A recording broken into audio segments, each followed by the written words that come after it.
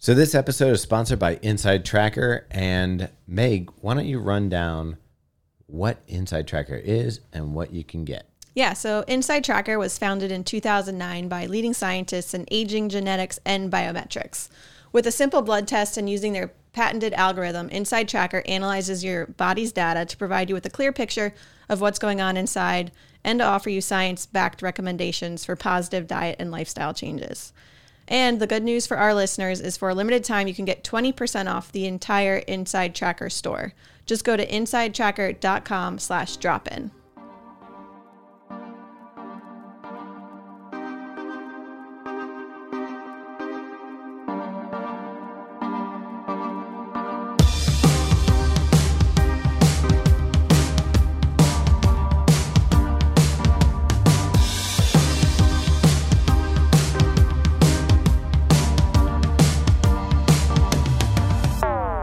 So, Meg, we're going to be heading to London, doing a shakeout run with Tracksmith.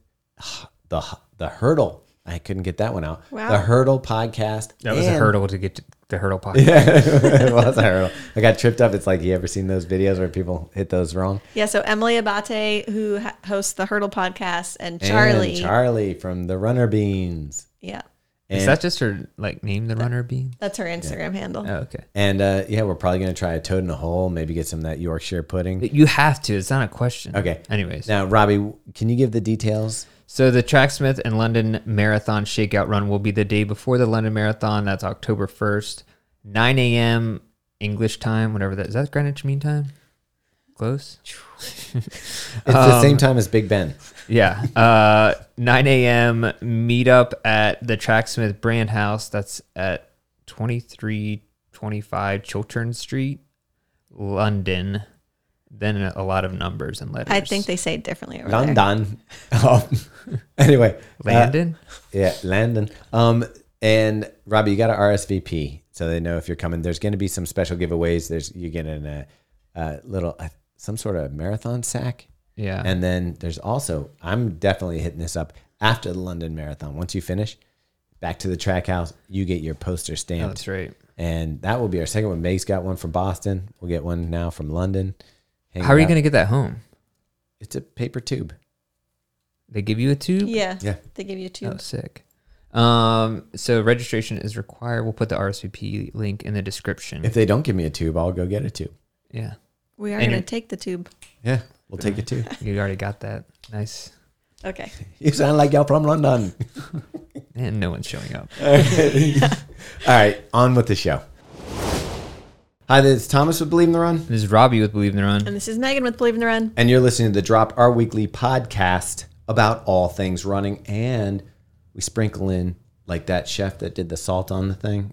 That's so old now, that meme. Ratatouille? No, I'm thinking that, remember the guy that does that with the salt? Oh, yeah. Like the Yeah, that's so old now. I mean, that's how the times I move wish these the days. audio listeners could see this. Well, yeah. Anyway, we sprinkle in a healthy dose of nonsense, as you can already tell. Yeah, I'd say it's more than a pinch of salt. Yeah. It's more like, when you... Are you saying the pinch of salt is the running? Yeah. When you have the salt shaker and like someone pulls a prank on you where they unscrew the lid on it. Or It's like that. one side is like the open and then one side has just the holes and then you thought you only had the shaker. That's actually So a you good dump it subject. If we want to have a round table on this one, what are pranks that the person who pulled the prank enjoys, but the person who got it, it actually hurts, like it feels bad, like you hurt inside. I think if you have that salt shaker and you dump it on, you just got your meal from a restaurant. Oh, yeah. And like it just destroyed your Have meal. you ever drunkenly, like you go to get pizza late at night and you like think you're putting like garlic powder on it or whatever and you ended up putting salt on it, like garlic salt? Have you ever made that mistake? No, but I'd probably be fine with that. I love It's so salt. gross because it's just like there's a limit though. Okay. Yeah. I'm not a huge salt guy, which is probably why I need salt stick in my life. That's so weird. Like I would think you have a healthy dose of Wait, salt. are you like a sweet guy? Like you like sweets over salty stuff? Not really. I just don't I don't put salt on any of my food ever. I mean, unless it's in a recipe, Do you guys cook a lot though? Yeah, pretty decent. Huh. I've been I got a deal in the New York Times cooking and games like package, which is awesome because I love the New York Times crossword. Okay. I didn't know that this was a package you could get. Yeah. I gotta say, like, you just sounded like you're 90 years old. Well, it is funny because like I love doing the crossword, and in the comments every day they have people commenting it, and it's all like 80-year-olds. Like today, one of the clues was Anderson Paak, the artist, and nobody had any idea who that person was. And I'm like, see, this is like where I balance things out, because I'm not good with like World War II history. Right, but is there like, while you're doing the crossword puzzles, is there ads for like adult diapers, erectile dysfunction? There should be, yeah. Like, yeah. Heart medication. No, he's paying for it. You don't get ads, right? No, you still well, not like in the puzzle. Maybe but he gets discounts. Even Maybe if they you're a send coupons. even if you're a subscriber on the Times, you still get ads like on the in the digital version. But anyways, so what were we talking about? We were just explaining how this podcast is actually about nothing. Yeah. Well, mission accomplished. Yeah. But running, you guys did do some running this past weekend. We did A lot of running, actually. Yeah. It was so much fun. It was. We missed you, Robbie. We did. I need to get back on the grind. Yeah. There was only a couple times where I didn't miss Robbie.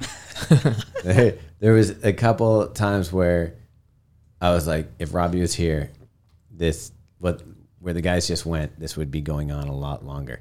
Like, we went back to our hotel, and I was like, if Robbie was here, this would just be the beginning of the night. Like, they would be going there. Hey, I heard about there's a place downtown that's got all night. Let's just jump on the all night subway. ping pong. I have been to one of those places in New York, but it was like super expensive though. It was crazy how much it cost per hour. It is. It's boutique. Yep. Anyways. So yeah, we went up for the New Balance Bronx 10 miler to New York City. We took the train, which I really like. Yeah, I have to say, train travel. So easy. We got to make that a thing. Yeah, I mean, I did that a couple weekends ago too. It was great. Yeah. You and Kimmy took the train up? Mm-hmm. Yeah. And then we did that same thing, which we did when we went up with ASICS for the start of the van tour to Eugene. We went up there with them, and we got off at Penn Station, and we walked that mile with all of our bags. Yeah, we made that mistake again.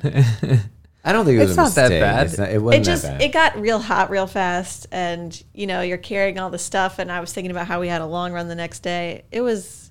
Well, so when I went up there with my wife a couple weeks ago, we did the same thing. And then, but when we got off, she got the directions, and it was to property that our hotel used to own. Oh, no. That was like over a mile away. And we got there, and they're like, yeah, these are apartments. And we're like, they're like, yeah, the other place is way over there. And it was like a third of a mile from Penn Station. Oh, no. So, yeah. Did you walk? Yeah, so we ended up walking 2 miles with our full like duffel bags and everything. It was awful. So we ended up staying someplace that was really close to where we stayed last time we were up in New York on Columbus Circle.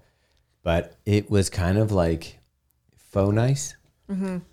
Like it was, I don't know how to describe it. It was, I guess it's what you expect from New York City. It was like, the look of it was, oh, this is going to be nice. That's how the place like we you stayed peel was. off one layer of this place, and it's terrifying. Yeah, I believe it. Yeah. And I have to say something. Baltimore does get a bad rap. New York smells bad, man. Oh, yeah. The smells are wild. Yeah. Like, I know in the harbor we have that pistachio tide or whatever they're calling it that smells like sulfur. But even then, that smells usually after it rains or something. Yeah. This...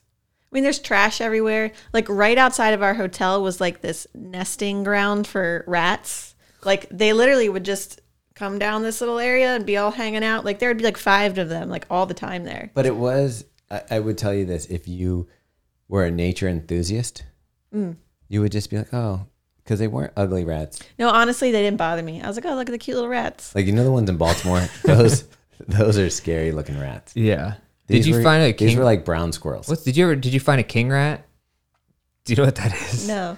You look at the picture. Do I Let me want see to? it. It's where their tails get all entangled with each other and they create a huge circle. Ooh. No. I I don't know if that's like a real thing or just like, apparently there's pictures of it, so I guess it's real. Yeah, but could somebody have tied those rats together? I don't know. Why would someone do that? Meg, why would people... Okay, anyway. So we got there. When did we go up? Saturday. Yeah. And then we did the Bronx 10 miler on Sunday, but our hotel was 6-ish miles away from the start. So we're all training for a New York City Marathon. We figured make it a long run. So we jogged over. Yeah. So we ran up the west side of Central Park, which actually, it was kind of cool because it was all sort of uphill. And you also, like when we finally made it, we started in the dark, so we didn't really get to see much of the park.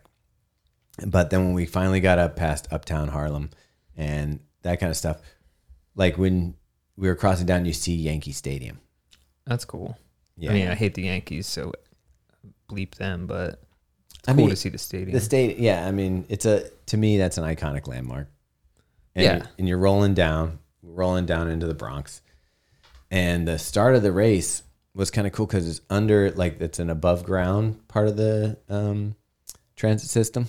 Okay, yeah. So it's like that bridge above you, and we're like, doing bag drop, and the trains are like over top of you, and just the energy. There was 12,000 runners. Yeah, I thought there was like 4,000. There's 12,000. 12,000? Yeah. Dude, that's It's pretty huge. big. I didn't realize it was that big. I thought it was kind of just We were like walking to the start, and I was like, didn't realize the corral started at like Z or something, and it was like every By the way, Meg was AA. corral crazy. was Like as high up as you can get. a mile, to the point where when we were running back, so it's an out and back, this course, and on our way back, like I'm talking mile 9, there's still people just Taking off. starting. Whoa. It was crazy. It was really weird to know that, like, I was finishing the race and Someone was just starting. I'm seeing people like I'm like, well, they're only at mile 2. And I was also surprised to hear that it was hilly because I don't know. I guess I always assumed that New York That was my mistake the first time I ran the New York Marathon. I was like, New York's flat. Yeah. And it's not. Most people would probably think the same about Baltimore. Yeah. But yeah, it is a hilly course. I didn't mind it so much. I kind of went in, I knew we're training for London, so it was like training run. So the 6 miles up was part of that, and then 10 miles. So it wasn't like I was like, my eggs were in this basket where if I didn't perform well, I was going to be upset or anything like that. And so I also knew that it was hilly ahead of time. But Jarrett and I started together. Meg, you started with Brandon and Megan. Yeah. So since you were up front, how'd it go? It was fun. It's the first time I've ran a race with a GoPro, which I have to say was kind of fun because when people see that you have a GoPro, they like get excited and wave. Like there wasn't a ton of spectators out there, but when I did see them and I would like show that I was filming with the GoPro, they'd like all cheer. And so I did notice that when I ran with Kafuzi at Yeah. Falmouth last year, like people go nuts. yeah.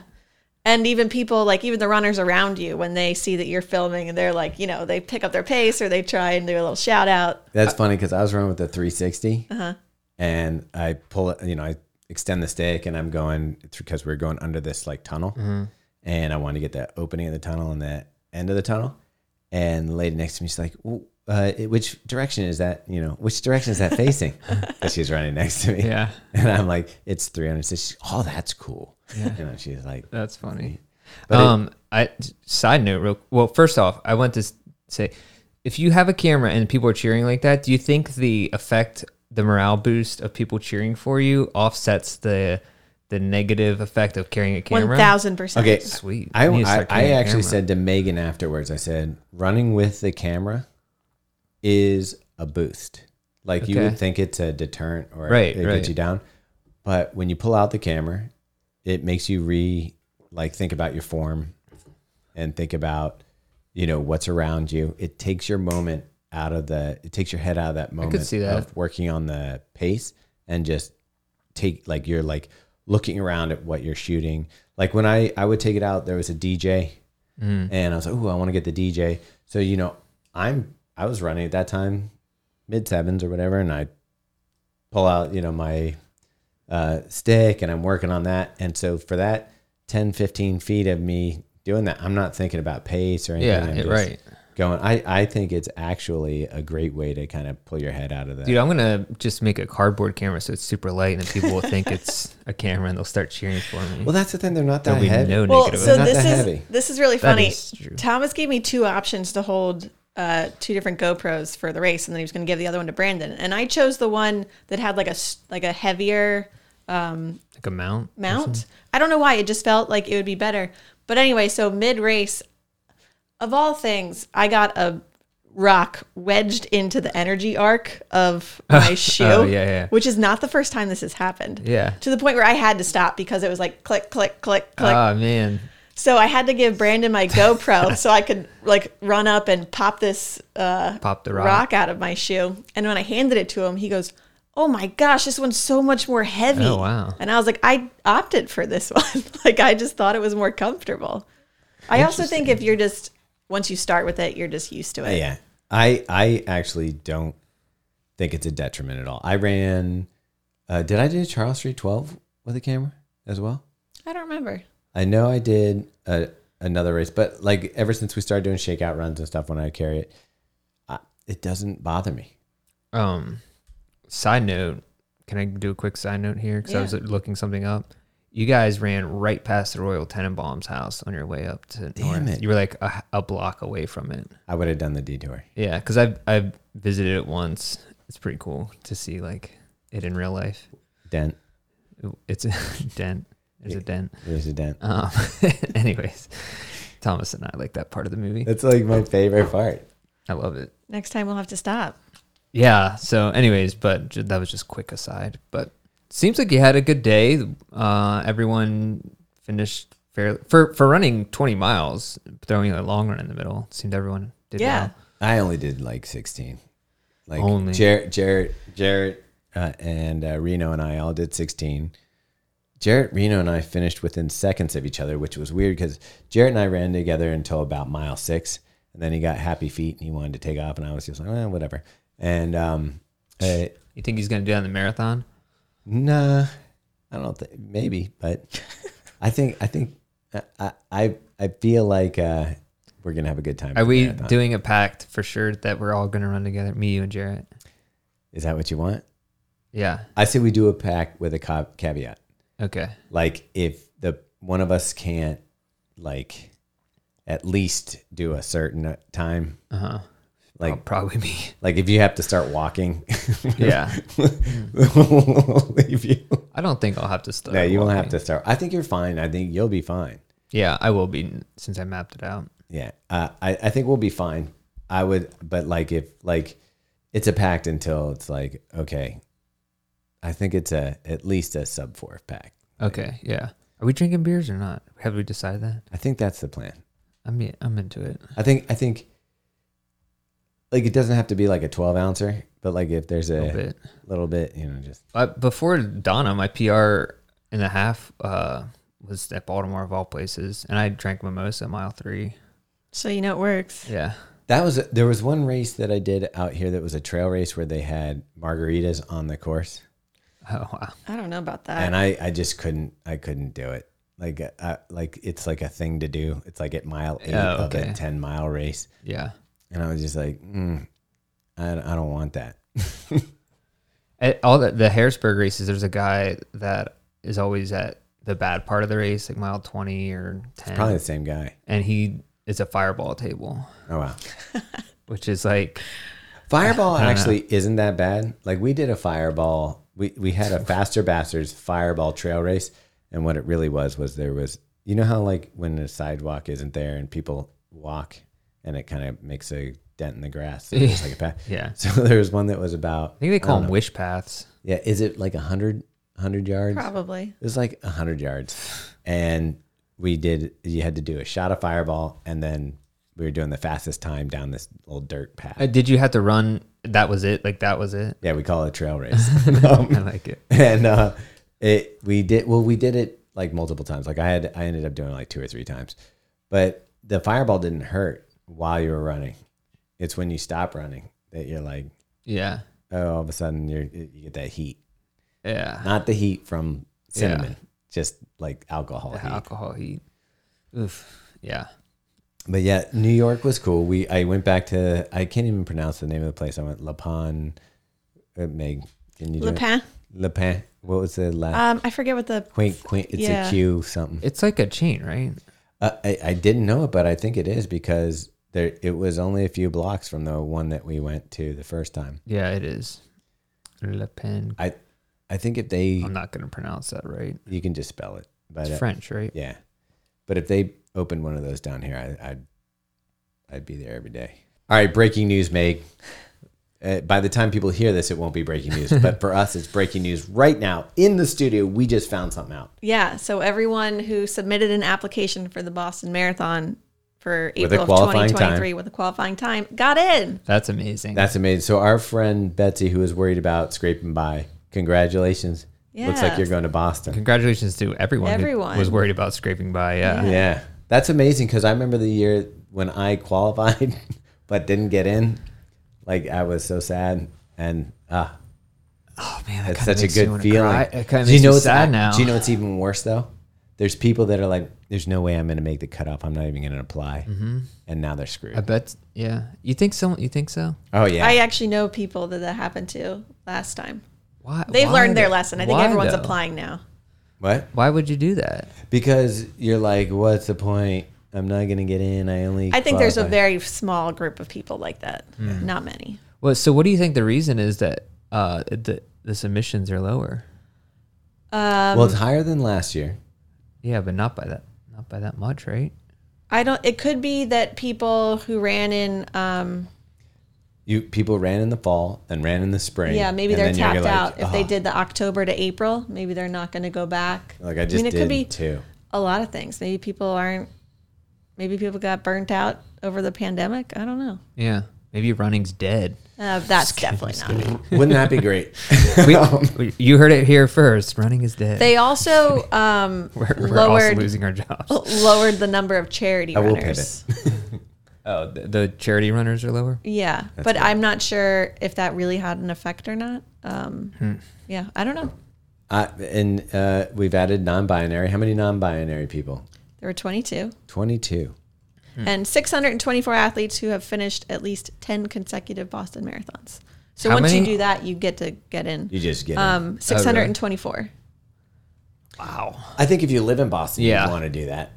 Still, though, that's pretty good. I don't think you'd want to do that if you're like traveling from California. By the way, you say it's so much easier for women to qualify than for men, but I will tell you it's 13,000 men, 9,000 women. Oh, wow. I do think that the qualifying times, and this is a compliment to women, not a diss. I think that women have gotten really strong in running, and I think that the gap between the men's qualifying time and the women's qualifying time, I think it could be a little closer. Yeah, it's 30 minutes. I think we've talked about this before. Yeah. But anyway. I honestly forget that. I think I talked about this before. I forget that there's like different. Like I just assume that we're all on the same level. I also think that because we run with so many fast women. I'm just like they're. Is that the thing? Am I just running with too many fast women? Yeah. It is. Okay. But I also think that wouldn't it be cool if there was a division? Like, okay, I'm not talking about non-binary. I'm talking about if there was a division of people that, like, if a woman qualifies at the men's time, like if she qualifies, then she should. Well, I know you have. You're 248. That's like you qualify as a teen. But You reverse qualify. if you qualify for less that, than zero. I think you should get there should be a special designation for. Yeah, I because like that. that's pretty cool. Well, and that's one of Kira's goals is to hit the men's Olympic OTQ. trials qualifying time, Whoa. which I guess is 218 now. Or sub 219. Yeah, or sub 219. Yeah. That'd be cool. I think that there's something about that's like kind of badass. Yeah. For sure. Because it's crazy. Yeah, that's cool. Well, that's exciting. So I guess congratulations to everyone there. Yeah, for sure. Yeah, and we'll be up at Boston this year. Yes. So, shake your booty. But what's coming up this weekend? Berlin. I know. We're kicking off. One of our The fall marathon. One of our train to NYC people is going to be there. Wait, is Kipchoge running Berlin? Yes. Yeah. And so is Kira D'Amato. Oh. And do you know why she said she wants to win it? so that she can meet Kipchoge. Because she's like, chances are, if we both win, we'll both be Now, here's the thing. on the stage together. They're both Nike athletes. She could probably just be like, hello. I know, but isn't it funny that that's how she I would look at it? Yeah. So, So sorry, I interrupted you. You said one of our trained at NYC athletes is going to be there. Yeah, actually. Mateo. Are you guys sure it's not Monteo? Pretty sure. Positive. Okay, Ashley Mateo Tony Monteo is going to be there. We've got a couple faster bastards going. Fausto will be out there. Oh, that's right. Yeah, and I was just talking to someone who's run Berlin just now, and they're like, the best thing about it is during Oktoberfest. Oh. So like after you finish the race, it's like you go over and there's That's fun. Like get one of those barrels of beer that you hold in your hand. Is it a Stein? Yeah, it's a Stein. I think that maybe 2023, Believe in the Run team does Berlin. He thinks next fall? Yeah. All right, we'll see. I mean, think about that. If Megan will have 6 stars. Yeah, I mean, you need to get that. Depending on if I jump into Boston, I could have 6 stars. Yeah. Because we're going to do Tokyo in the spring. Yeah. How close is Tokyo to Boston? Very. Do you think too close? Actually, it's a month. It's 5 weeks. Do you think Tokyo is an insane idea to try to Boston qualify there? No, it's a flat course. Right? Did you? Yeah, you saw the runner explained did a really nice post on Instagram with all of the majors and the elevation courses, and that one is the flattest. And I think you have fast runners. But I think the weather is iffy. And also, I was listening to this podcast with Dina Castor, and she was saying, they say it's a very physical race, like guys are like elbowing and stuff, and she was like, well, it'll be fine. She got knocked over in the beginning by a guy elbowing her, and then in the middle of the course, some guy hit her from the side, and she fell over, like it broke her watch. She was like all scraped up. She dislocated her shoulder. Why would someone do that? Apparently, Tokyo. It's just a very physical race. Put hard in the paint. I like it in a way. That's all crazy. Right. We're gonna have to have bodyguards. Yeah. It probably had to get all that aggression out because they're so nice. Yeah. Welcome to Japan. Well, and also like you can't throw your trash anywhere, so maybe they're like, oh gosh. Yeah. Don't drop that. That's a weird thing. Like, what are you doing with your Martins? Are you tucking it back into? No, I think they have trash cans all along. So you just have to make sure. Why am I even going there? I know Robbie won't have any garbage to look through. Gonna have to do What is some the real. point? Maybe they have like an underground collection of garbage people that are into finding. They have like their secret locations. Yeah, I mean, I'm excited because if you think about it, we got London in 10 days. Yep. By When the this time comes out, podcast basically comes out, like a week. Then we've got New York. Then we've got Tokyo. If we throw Berlin in. We'll also be going down to Donna before that. Did I say Boston? Oh, you're going down to Donna? Yeah, I won't be racing the marathon, okay. but we'll be down there. Okay. You coming? It's not a There's no. where you go get your BQ. Yeah, it's 2 loops. Yeah. Maybe. I mean, you did the November, December, January. Oh, that's 3 months. All right, so what'd you do the half in? At Donna, 1:30. Okay. So yeah, if you slow down a little bit on the first loop, say you ran a 1:35. Yeah. And then you did a 1:30 on the back, you're in. Okay. I don't know. We'll see. Think about it. Yeah. There's thoughts in my head. I'm not gonna throw any huge things out there right now, considering I've had 4 days of running under my belt since my latest injury. So you know what's going to happen though? You're going to have real consistent, great training up until New York, and then you're going to get in the start line. No, and you're going to be like, I've got all this fitness. I'm just going to coast this one in. Don't. Yeah. The thoughts crossed my mind. That's why I'm saying we have to make a pact, because otherwise one of us is going to derail it. You know, honestly, you're all going to derail it. Let's be real. I will tell you this. If you go and we go, I'd love to do it all together and have fun and do it. But if you go and you're like, hey, I'm feeling good, I want to go for it. It would probably not be till like the last 6 miles, maybe. Yeah. I mean, we could do that. That's what Jarrett and I did at Wineglass. Mm-hmm. We had up to 20, and then let's see what happens. Yeah, I don't want to talk about it. But the problem is it'll all be wasted, because hopefully we'll be having so much fun before we get to 20 miles. Yeah. We're going to be like, well, what's the point Yeah. of busting balls right now? We'll see. All right. We'll see. We can figure it out. We can strategize. All right. But yeah, Should we talk about this shoe up here? we should. All righty. What am I holding, Meg? Hold yours. The Saucony Triumph 20. Triumph the insult comic dog. Well, the Triumph. Remember that? Yeah, I do. With the little cigar. Yeah. His jokes were funny. It was like funny at the Yeah, time. very insulting. Yeah. You probably can't even do that stuff anymore. I'd have to go listen to some again, but yeah, they were usually pretty raunchy. Anyways, we won't insult. I go this. back with the Triumph for a long time. I think I've even run a marathon in a pair of Triumphs before. Really? Yeah, I was real. Were you triumphant or did you? Were you? I mean, the back opposite. when I first started, I was just like a. They're hey, all can triumphant, Robbie. can I Finish finish? them. That is Yeah, true. can I finish?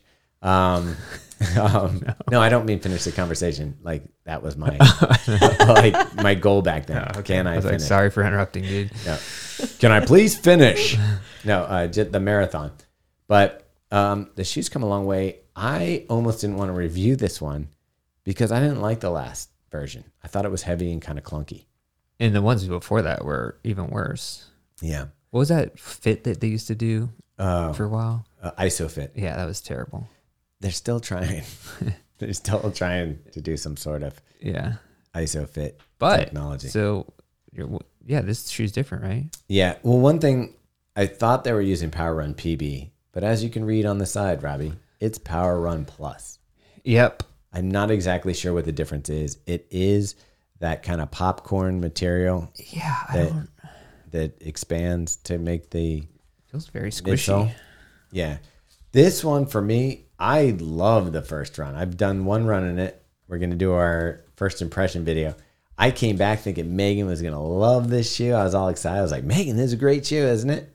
And I need to put it back on because I felt like it felt firm to me. It felt uncomfortable. I don't know if I tied the laces too tight, but like the top of my foot hurt in the middle of the run. And I think it might have just been a bad day for me. And I took it out on the shoe.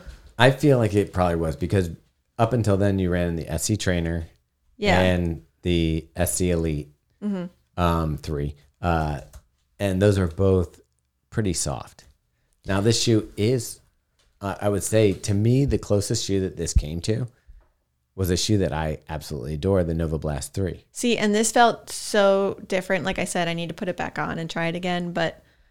And even like sometimes if I don't like the look of a shoe, that will deter me from liking it. But I love the look of this shoe. It feels light. The foam feels good. I'm just not sure what happened. Dude, the last version of this had Power and Plus midsole. That's why I thought this one did. It does. Couldn't remember. It I says get 'em Power all- Run Plus on it. Yeah, they both have the same Oh, I thought midsole. it said Power Run PB. No, Power Run Plus. I don't know what Power Run Plus is. It's a TPU-based foam. What is Power Run PB then? P-backs based. So that it's P-backs based.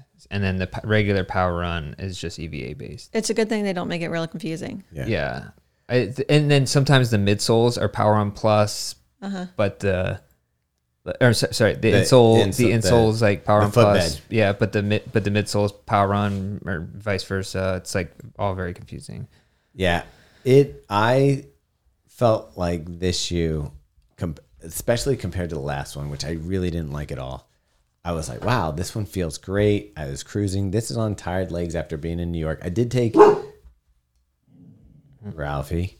I did take the run after a day off. Like you ran on Monday in Central Park, which I would have liked to done, but we had too much fun on Sunday that when I woke up in the morning, I was like, there's no way I'm going for a run today.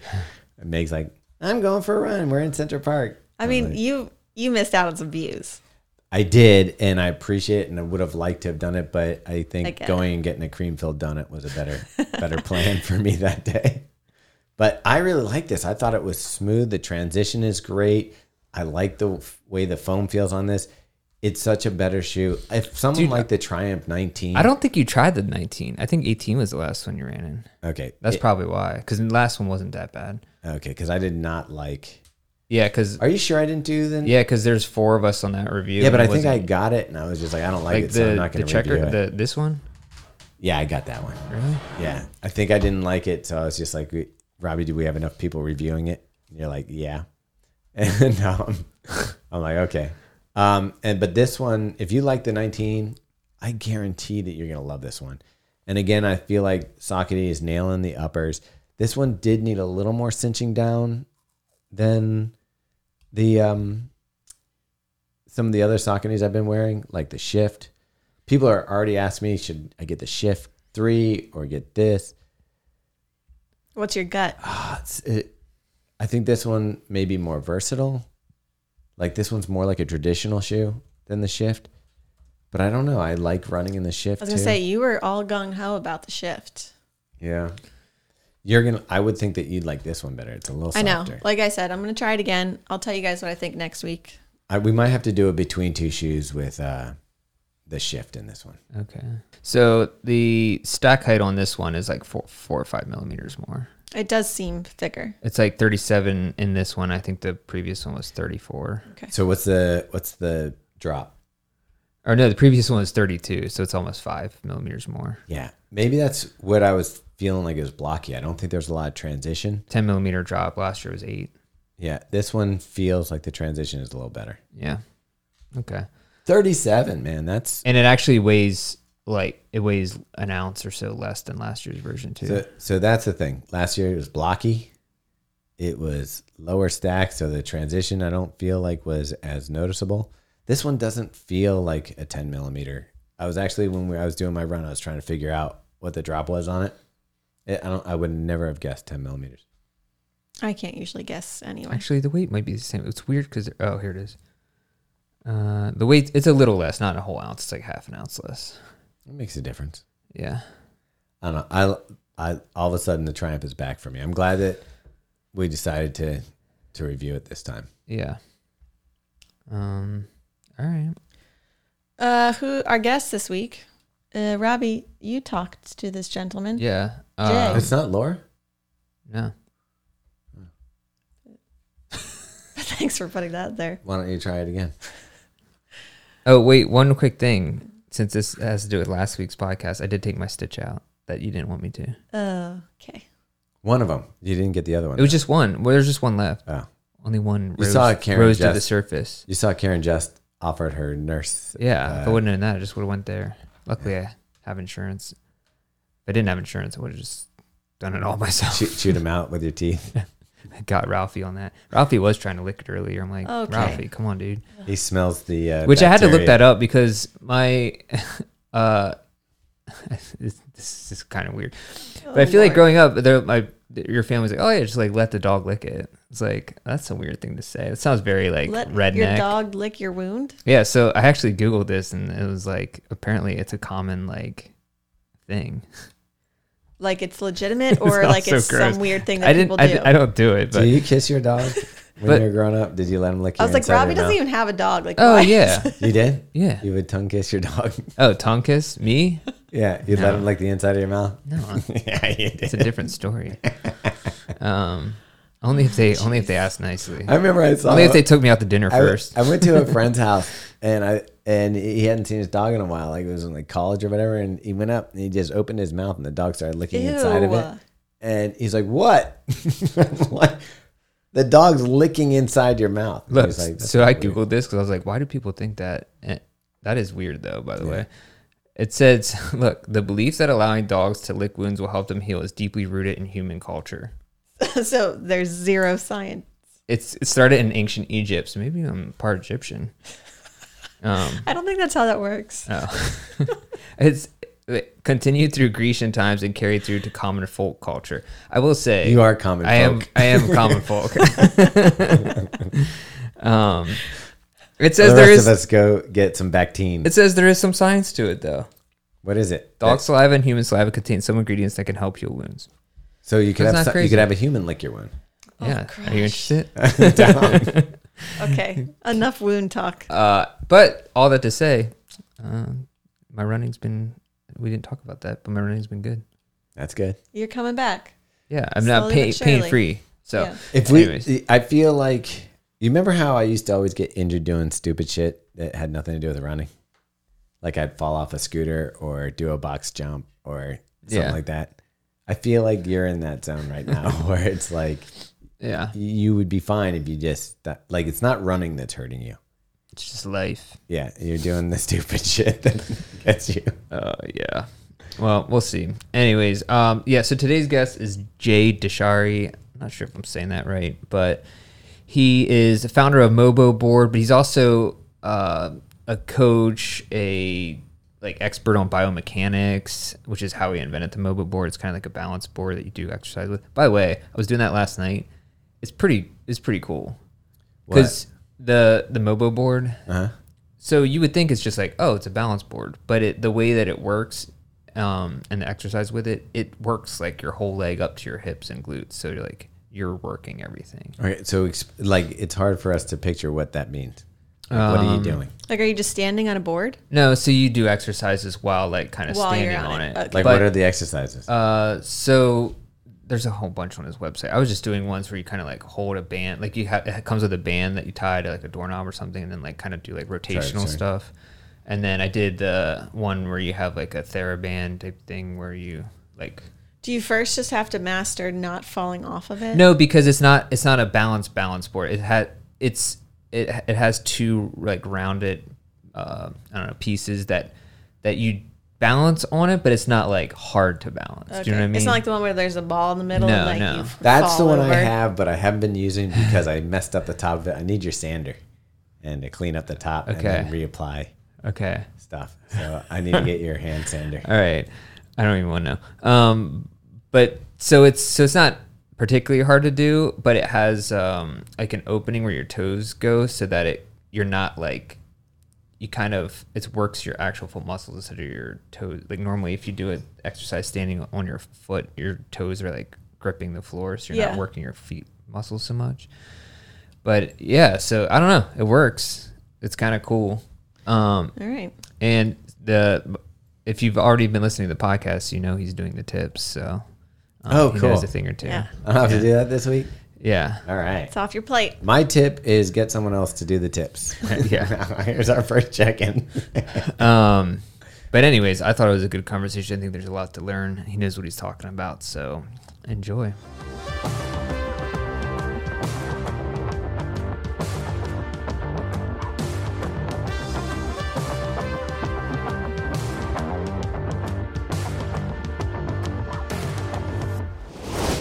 Hey everybody, this is Dicharry. Here are some tips to help you have a better run today. Number 1, it's really easy for us to get sloppy with our posture and let our back arch in the back seat. As you're running along, I want you to think about taking your rib cage and dropping it down in front. You can imagine you're wearing a heart rate monitor that weighs about 15-20 pounds, going to sink your chest down and keep your posture better aligned for your stride.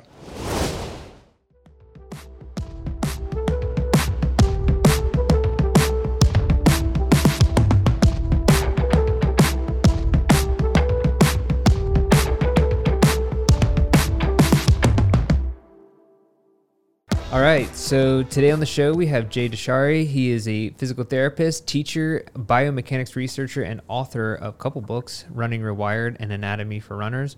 Your bio is actually pretty long. You're also the founder of Mobo board, which we're going to talk about a little bit. And the rest of your bio is very long because it seems like you've done a lot of cool stuff. So, but welcome to I'm old. Yeah, that's a sign of growth and wisdom, right?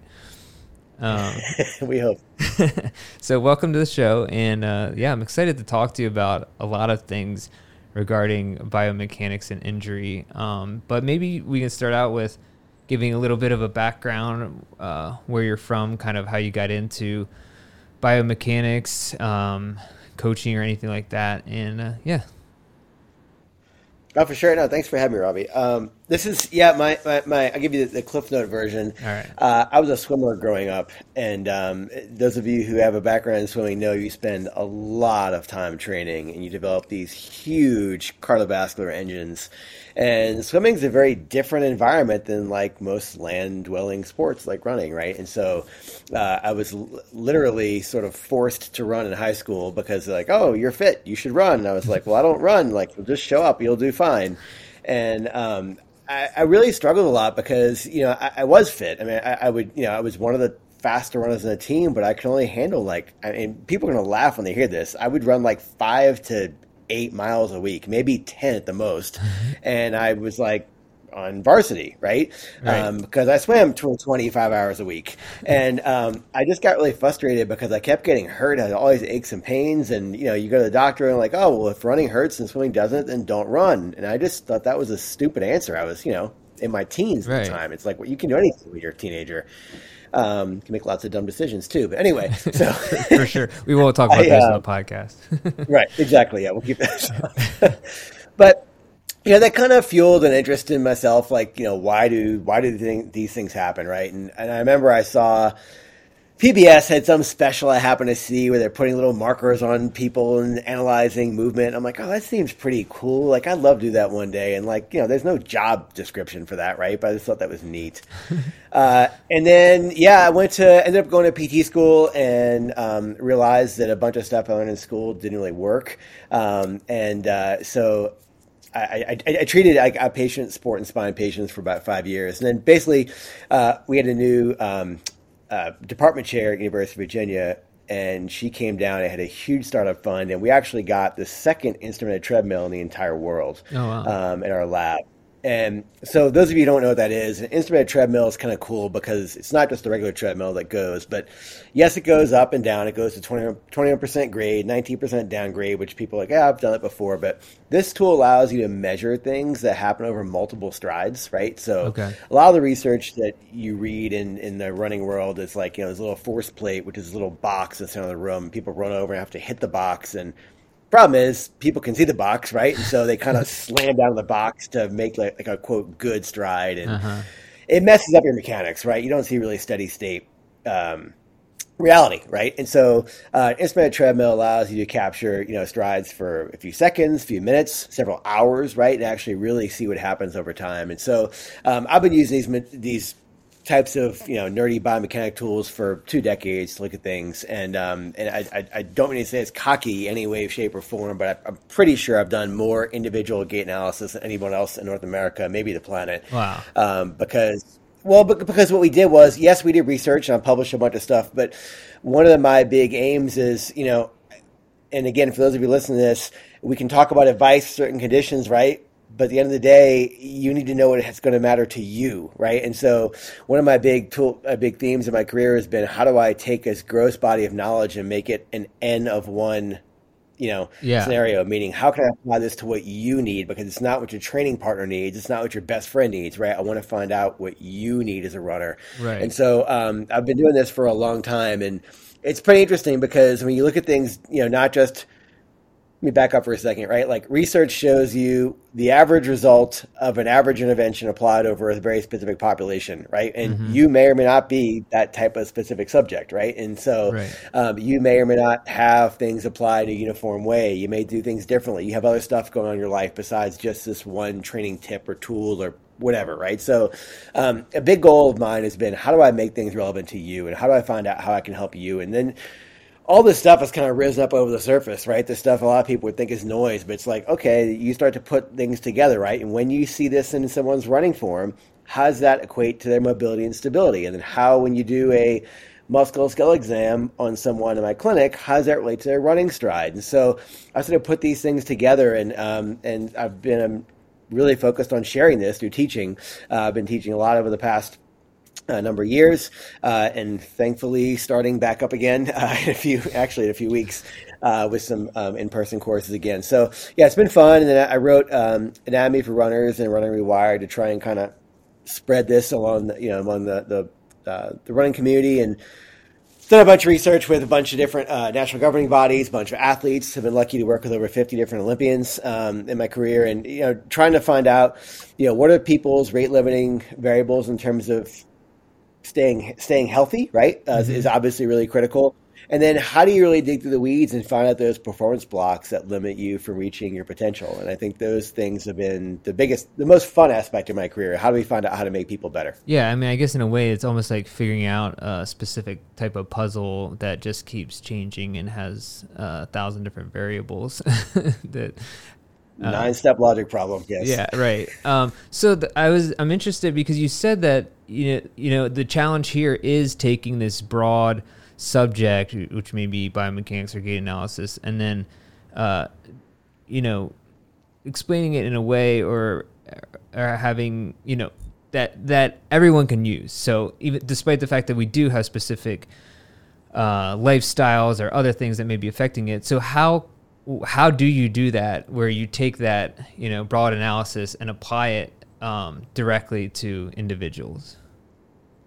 Yeah, I mean, I think you measure, right? I mean, there's, it's like people always say, oh, well, this hurts. What should I do? Well, we have tools like an X-ray to see if you broke a bone, right? That's Right. pretty uniformly expected and understood.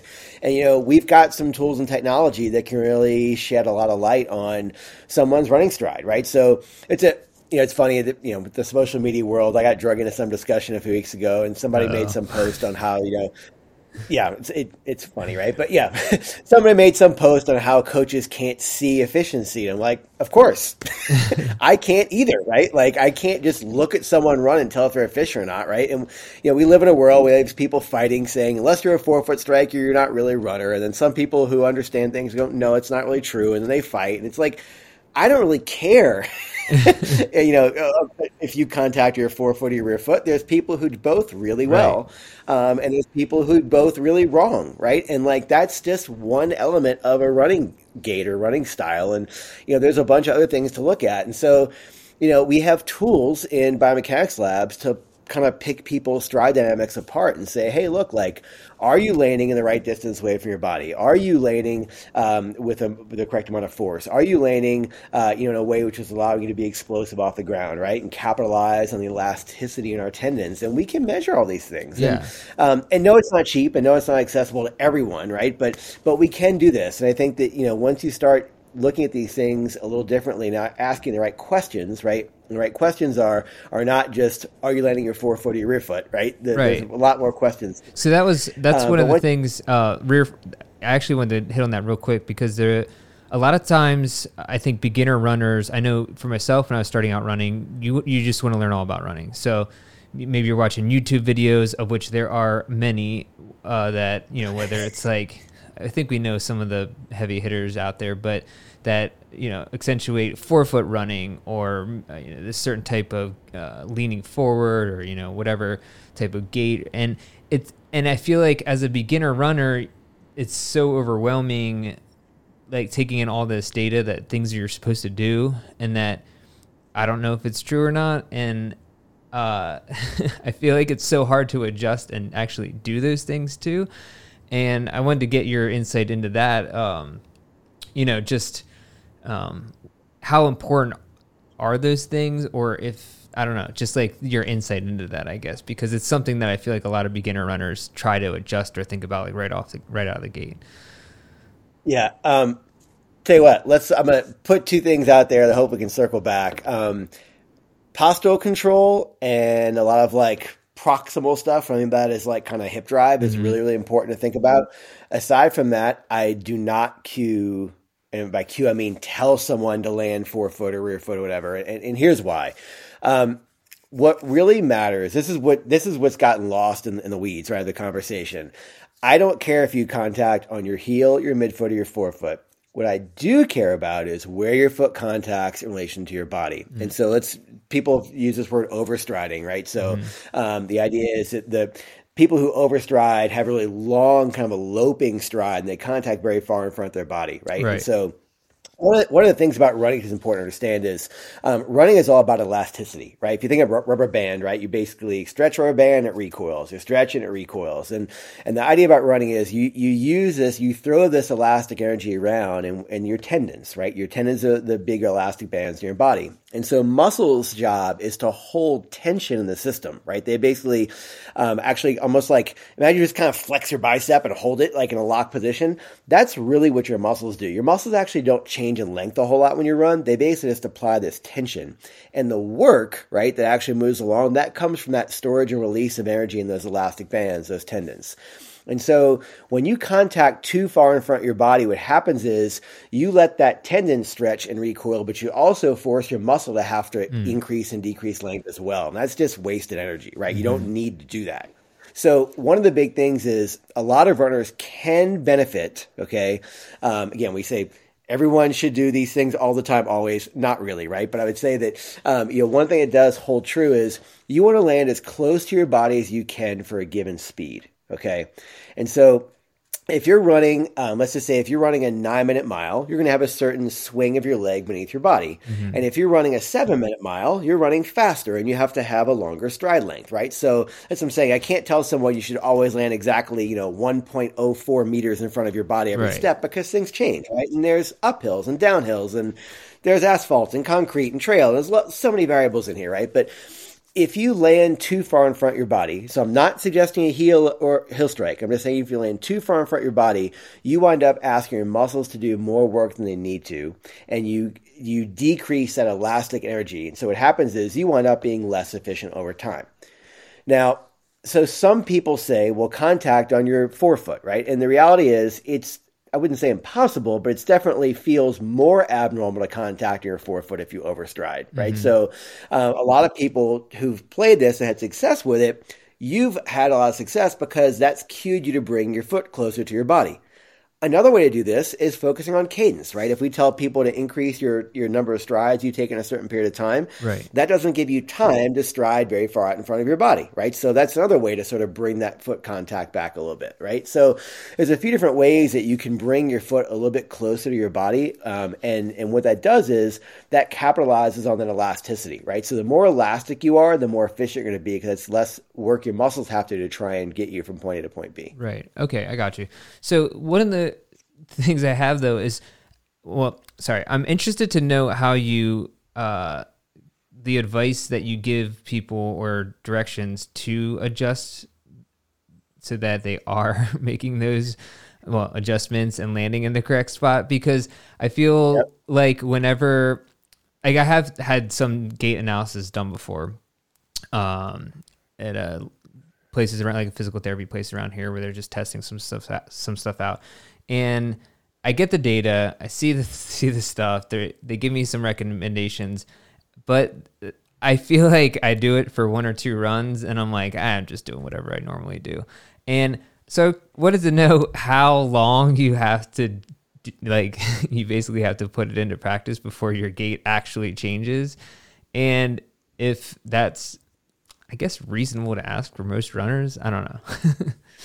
Yeah, you're asking a great question and a very loaded question. Okay, so let's back up for a second and use a little visual I think about all the time. So imagine a grandfather clock, right? Grandfather clocks are tall and maybe skinny or maybe wide, whatever, but they're tall. Mm-hmm. And then they have a pendulum that swings sort of front to back, right? Mm-hmm. So keep that in your head for a second. So there's sort of 2 things here which really are important. And one of the things which I kind of hope we circle back and we can hit it right now is the idea behind postural control, right?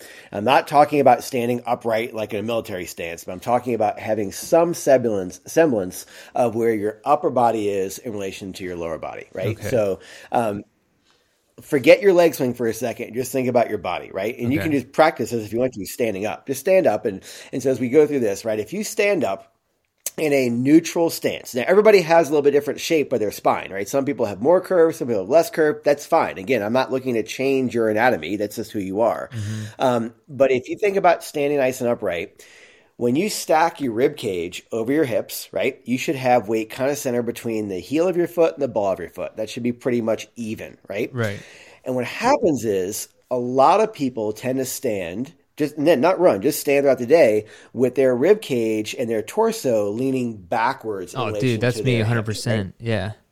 Exactly. Okay, so this is one of those really important things, right? So if you tend to stand or walk and run in what I call a backseat position, your grandfather clock is leaning back, okay? So so now think about the swing of that pendulum, right? Your leg is going front to back as you're running, but if your grandfather clock's leaning back, you're always going to be, quote, overstriding, right? Because your foot's landing too far in front where your body is. We call that center of mass. It's a fancy way to talk about this. But so we have to bring your rib cage over your hips, number one.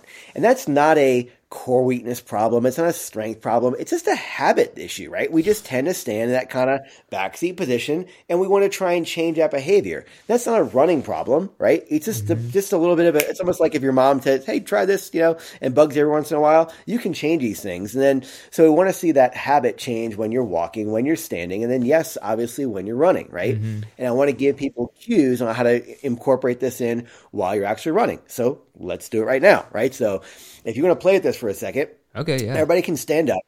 Yeah, all right, I'll stand up. Yeah, let's do it. If you're listening to the podcast, I'm standing up for real. And so what I want you to do is place your right hand on your belly button, and I want you to place your left hand on your rib cage or your chest somewhere. Okay? And so just relax. Just be nice and loose. And again, let's play with this drill. So if you find yourself somebody who tends to have most of your weight on your heels, what I want you to do is keep your belly button and your right hand where it is, and take your left hand to your chest and sink your chest forward just a little bit, okay? Not to where you're bending forward, but to the point where you feel your weight split between your heels and your forefoot. And then now I want you to go too far, like keep bending forward. So drop that chest, drop that left hand, and you'll find weight going to your toes. You almost kind of grab the ground with your toes. That's not what we want. That's too far forward. So then go back to a point where you're stacked, right? And you should feel weight split evenly between the heels and the ball of your feet. And now I want you to take your hands down away from your body, and I want you to shine your palms forward. And what this does is this opens up your shoulder blades, okay? And this is a little thing I want you to practice like 5-10 times a day. It takes 3 to 5 seconds to do this, right? And just show your body that you can find this position of rib cage kind of stacked over your pelvis. And then I want you to go and just walk around and do your thing and think about keeping your rib cage over your pelvis. Another little tip you can do is take your pinky and put it on that bump in front of your hips, in front of your pelvis, called your anterior superior iliac spine, right? It's a little bump in front of your hips. Now take your thumb, and I want you to now open. So your pinky's on that little spot in front of your hips, and put your thumb on any rib. Okay, just until you find a little rib cage, right? And now I want you to do me a favor. Like, pretend your thumb and your finger is like a vice, and it's locking the rib cage down over your hips, and go just walk around your house, walk around your office, walk around wherever you are, and practice the idea about when you move forward, you keep the rib cage stacked over your hips. And for a lot of people, this is like a huge light bulb to say, oh, I've never felt this idea behind keeping those two kind of segments in line. Because when we tend to walk, a lot of us tend to let our upper body slouch back and go in that back seat, and we change where our torso is in relation to our hips. Okay, so, I see. Those little drills are so critical to practice throughout the day when you aren't running. And again, like just try that little thing, right? Yeah. Stack your ribs over your pelvis, put your hands in position, go walk to get a glass of water at the kitchen. Like, don't make this super hard, right? Yeah. And when you're running, what I want you to do is go for your run. Don't overthink things, right? But every, maybe quarter mile to half a mile, stop for like 2 seconds. Don't worry, your heart rate won't go down, okay? And stop for 2 seconds and recheck that position, right? Like, is your torso still stacked over your pelvis? Most of us, as we fatigue, tend to go back to bad habits, which will be kind of putting our body in the back seat again. So just becoming aware of these things and not, chastising yourself, but trying to put these things in your normal pattern, just kind of awareness, are huge, right? Because you should be able to get in these good positions when you're running flat, when you're running uphill, which is pretty easy because everybody has a little bit of a forward lean running uphill. So it's easier to find good posture position uphill. But running downhill, so many of us lean backwards and again, force to overstride, and you wonder why your quads are all trash, right? So really paying attention to these positions is really, really important. And again, we didn't talk about foot strike at all just now, right? Right. But what we just did, that's a huge stage to make sure you're contacting in the right, or you say your foot contacts in the right place where your body weight is. Now, how much of our culture of sitting all day, going home, sitting on the couch affects, even if we are running for an hour, we're still, a lot of us work in offices, work in cubicles, don't have a very active jobs. So how much does that affect the general posture and then what you're talking about?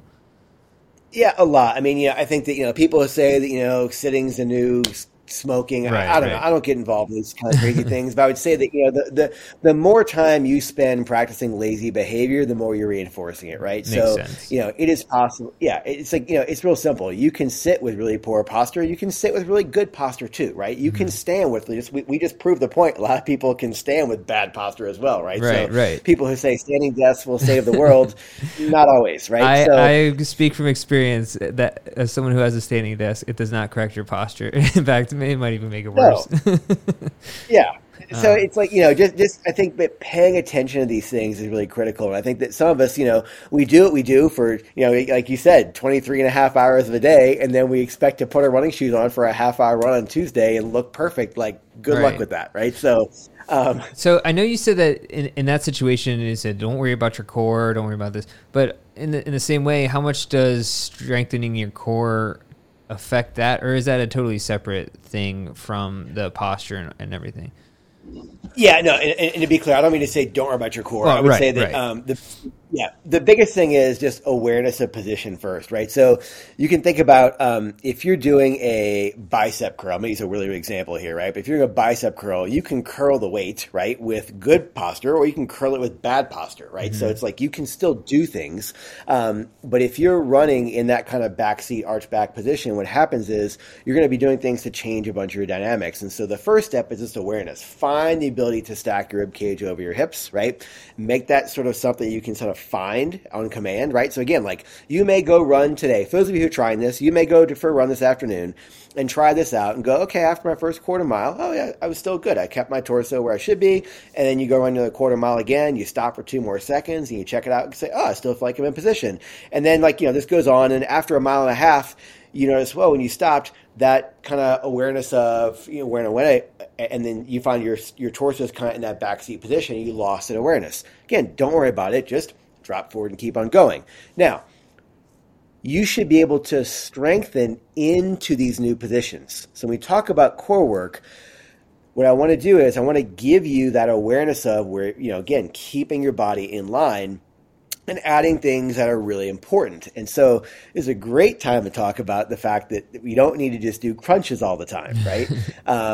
Because crunches are working on flexion, which is curling forward. And that's, while you run, I can tell you right now, when you run, your spine is going to flex forward and back about, 5 to 8 degrees, depending on a few little things, right? And you're going to side bend about 2 to 7 degrees, and you're going to rotate between 6 and 12 degrees, right? And so we have some motion. It's not huge, right? We have motion. And so just like I said that, a crunch isn't going to fix the world. Those of you who rely on planks for all your core training, that's also not great either, because planks are what? Static, right? When you run, we just said we have to have a little bit of motion, right? So I like core moves that actually introduce rotation into things, because as you run, you're always counter-rotating or twisting your upper body and lower body.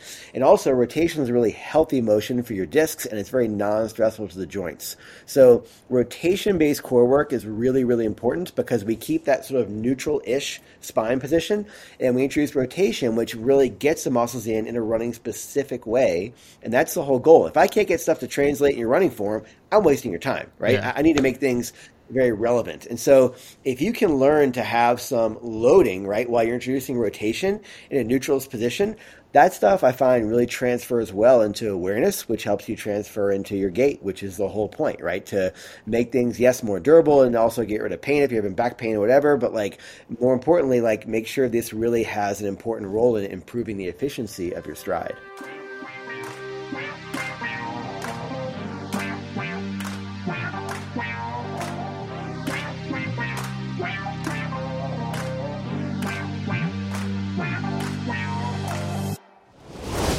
Cue number 2. Remember, as you run, you have to breathe. It's really easy for us to round our shoulder blades forward and tense up our neck. I want you to do me a favor.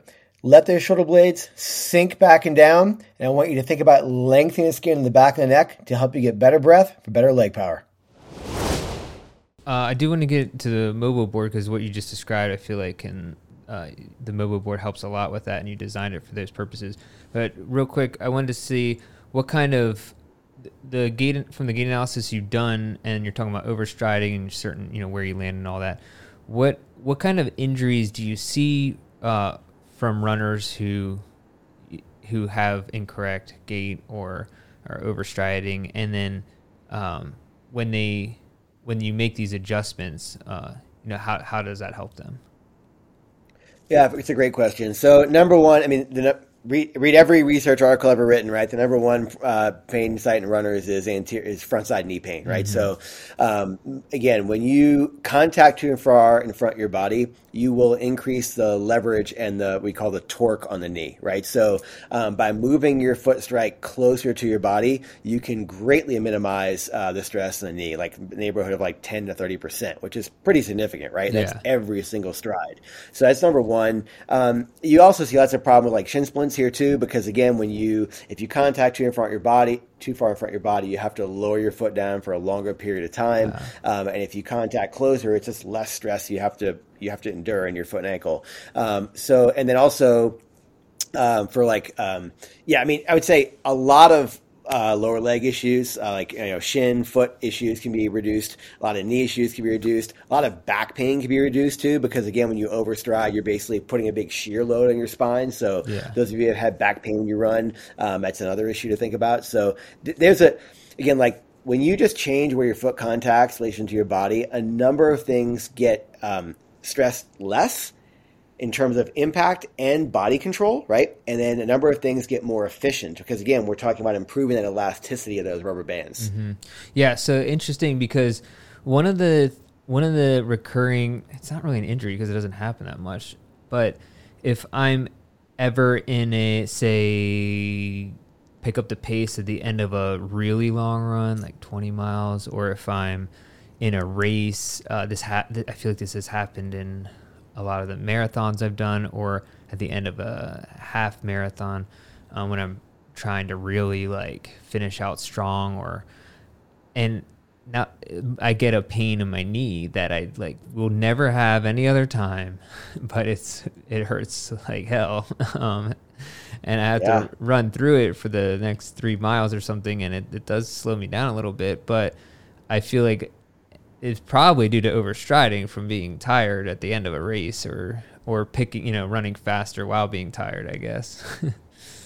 So this is an excellent point. So I have a whole list of like things you should be able to do, right? Like, and one of those things is you should be able to swing your leg freely front and back behind your body without cheating your posture alignment, without, tilting your pelvis forward, without changing your back position. And the reality is, like, I tell people, let's just think backwards. You just told me point blank, hey, when I'm tired and fatigued and really trying to crush my home stretch, my form is falling apart to the point where I end up overloading my knee. Uh-huh. And I would say that's not a fitness problem at all. That's hey, we have to get you to train to maintain posture alignment, not just for a 5K or a 10K, but if you're running a marathon, you have to be at a whole position for a full marathon, right? Otherwise, it's a waste of time, right? I have a great slide I teach with from NCAA's like over 10 years ago now.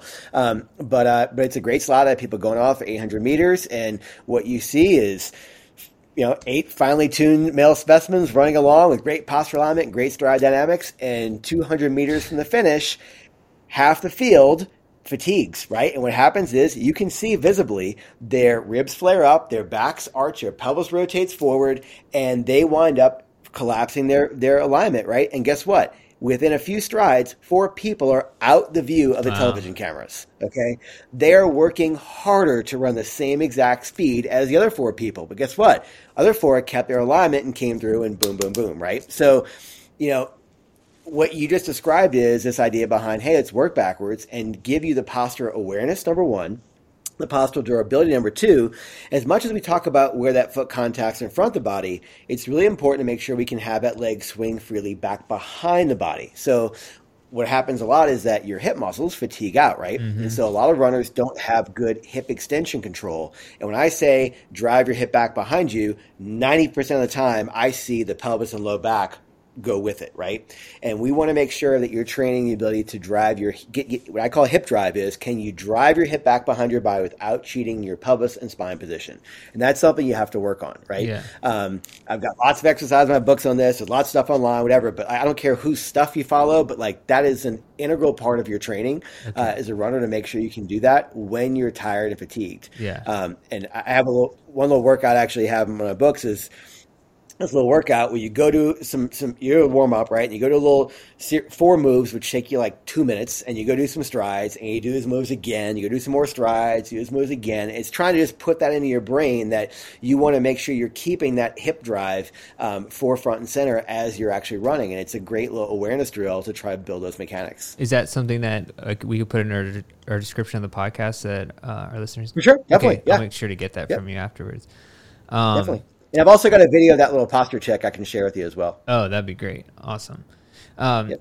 So let's move on to the Mobo board, which is something that we just got into the office a couple of days ago. I haven't actually been able to try and test it out yet because if anyone follows here knows I've had another crazy injury, unrelated to running. But let's talk about the Mobo board and why you invented that and how that can help runners, strengthen their feet or maintain mobility or posture, and I guess the whole running chain. And maybe you can just talk about that. Yeah. So, one of my big things in my career has been, again, like, how do we prepare our athletes for success, right? And so, while we live in an industry which is like, buy these 50 recovery products, I'm not saying any things are bad, but like, I think the biggest thing is runners don't go into their sport prepared, right? And so just like we talk about preparing posture awareness and, hip drive, we also need to prepare the foot and ankle for the stresses of the sport as well. And so, it's the reality is if you walked into any PT clinic 10 years ago, quote, standard of care is taking a TheraBand and just move your ankle in and out and up and down. And like, this is stupid. Like, I'm sorry, it's dumb, right? Like, that doesn't in any way simulate the stresses you've got to deal with during things like running. And so, I said, there's got to be a better way to train people to use the range of motion they do in their foot and ankle, which is pronation and supination. Those are not bad words. They're just words that describe motion. Like we say, we flex and extend your elbow. Mm-hmm. You don't call the feet. We don't talk about flexion extension. We talk about pronation and supination. But those are normal, necessary motions, and you should be able to control them. And I saw all these things and people giving exercises, and I said, there's got to be a better way to do this. And what happens is we give people exercises, and patients go home and do things wrong because the details do matter and people lose sight because we have busy lives. And I said, look, would it be cool if I could develop a tool that would sort of cue/force people to move correctly? And so I went to work in my basement with a jigsaw, made a few prototypes. Then I said, okay, I'm going to try and make some more of these because I can't make more with a jigsaw. So I bought a CNC machine and figured out how to code that and make some more prototypes and then go to mass production. And so, Mobo is basically it's a tool that can be used to improve coordination and also strength and stability in the foot and ankle, right? But the cool thing is, we talk about foot strength, but again, I don't treat body parts, I treat people. And so one of the things that's important is you can't train rotation around the foot and ankle without also training rotation in the hip, right? Upstream. So the Mobo is designed to have a certain amount of tilt to it to sort of cue you into improving rotational control around the foot and ankle and also improving rotation control around the hip. Yeah. And it's got a cutout on the little toes. And that cutout is really key because it doesn't allow you to sort of use what we call the long flexor muscles. Those muscles are in your shin, and those muscles control your little toes. And when we say do foot things, most people just kind of curl and grasp the ground. And that's not how we walk and run, right? We need to learn to push off properly.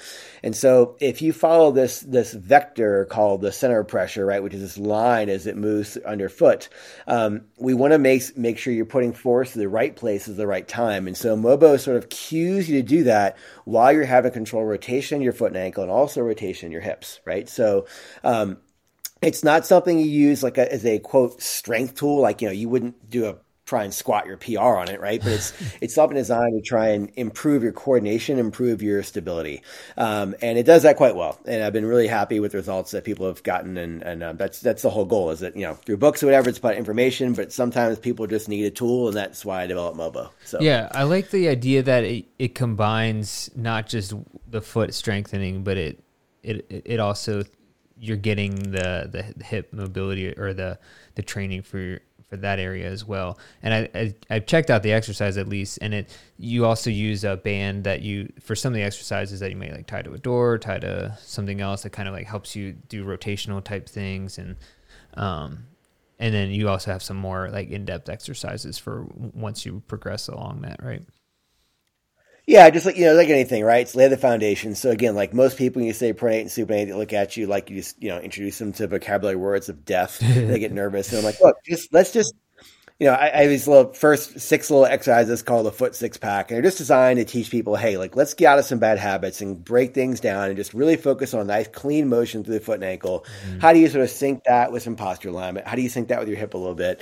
And most people should work on that for, let's say, a few weeks, let's say, 2 to 4 weeks, something in that time frame. And then, again, like once you pass those entry level exercises, then it's time to put things in a multi-joint control, right? Sure. That's what I want you doing. I don't want you spending 5 hours a week doing stability work the rest of your life. I want you to, it's always, you go to kindergarten, then first grade, then second grade, right? You're right. Constantly moving up. And so, same thing for your running, people say, what's the top strength exercises to do? Well, like, the stuff you're doing today shouldn't be what you're doing 6 years from now. Like you're failing if you're always just putting out fires, right? So, we start easy. We start, to reinforce habits and build some control, but then we have to put things in a kind of squat patterns and lunge patterns and deadlift patterns and more rotation patterns. And then you're actually like, okay, wow, I'm getting a lot of bang for my buck. And that's what I want everybody to do, right? Is get the most bang for you can for the time you're going to invest. Yeah.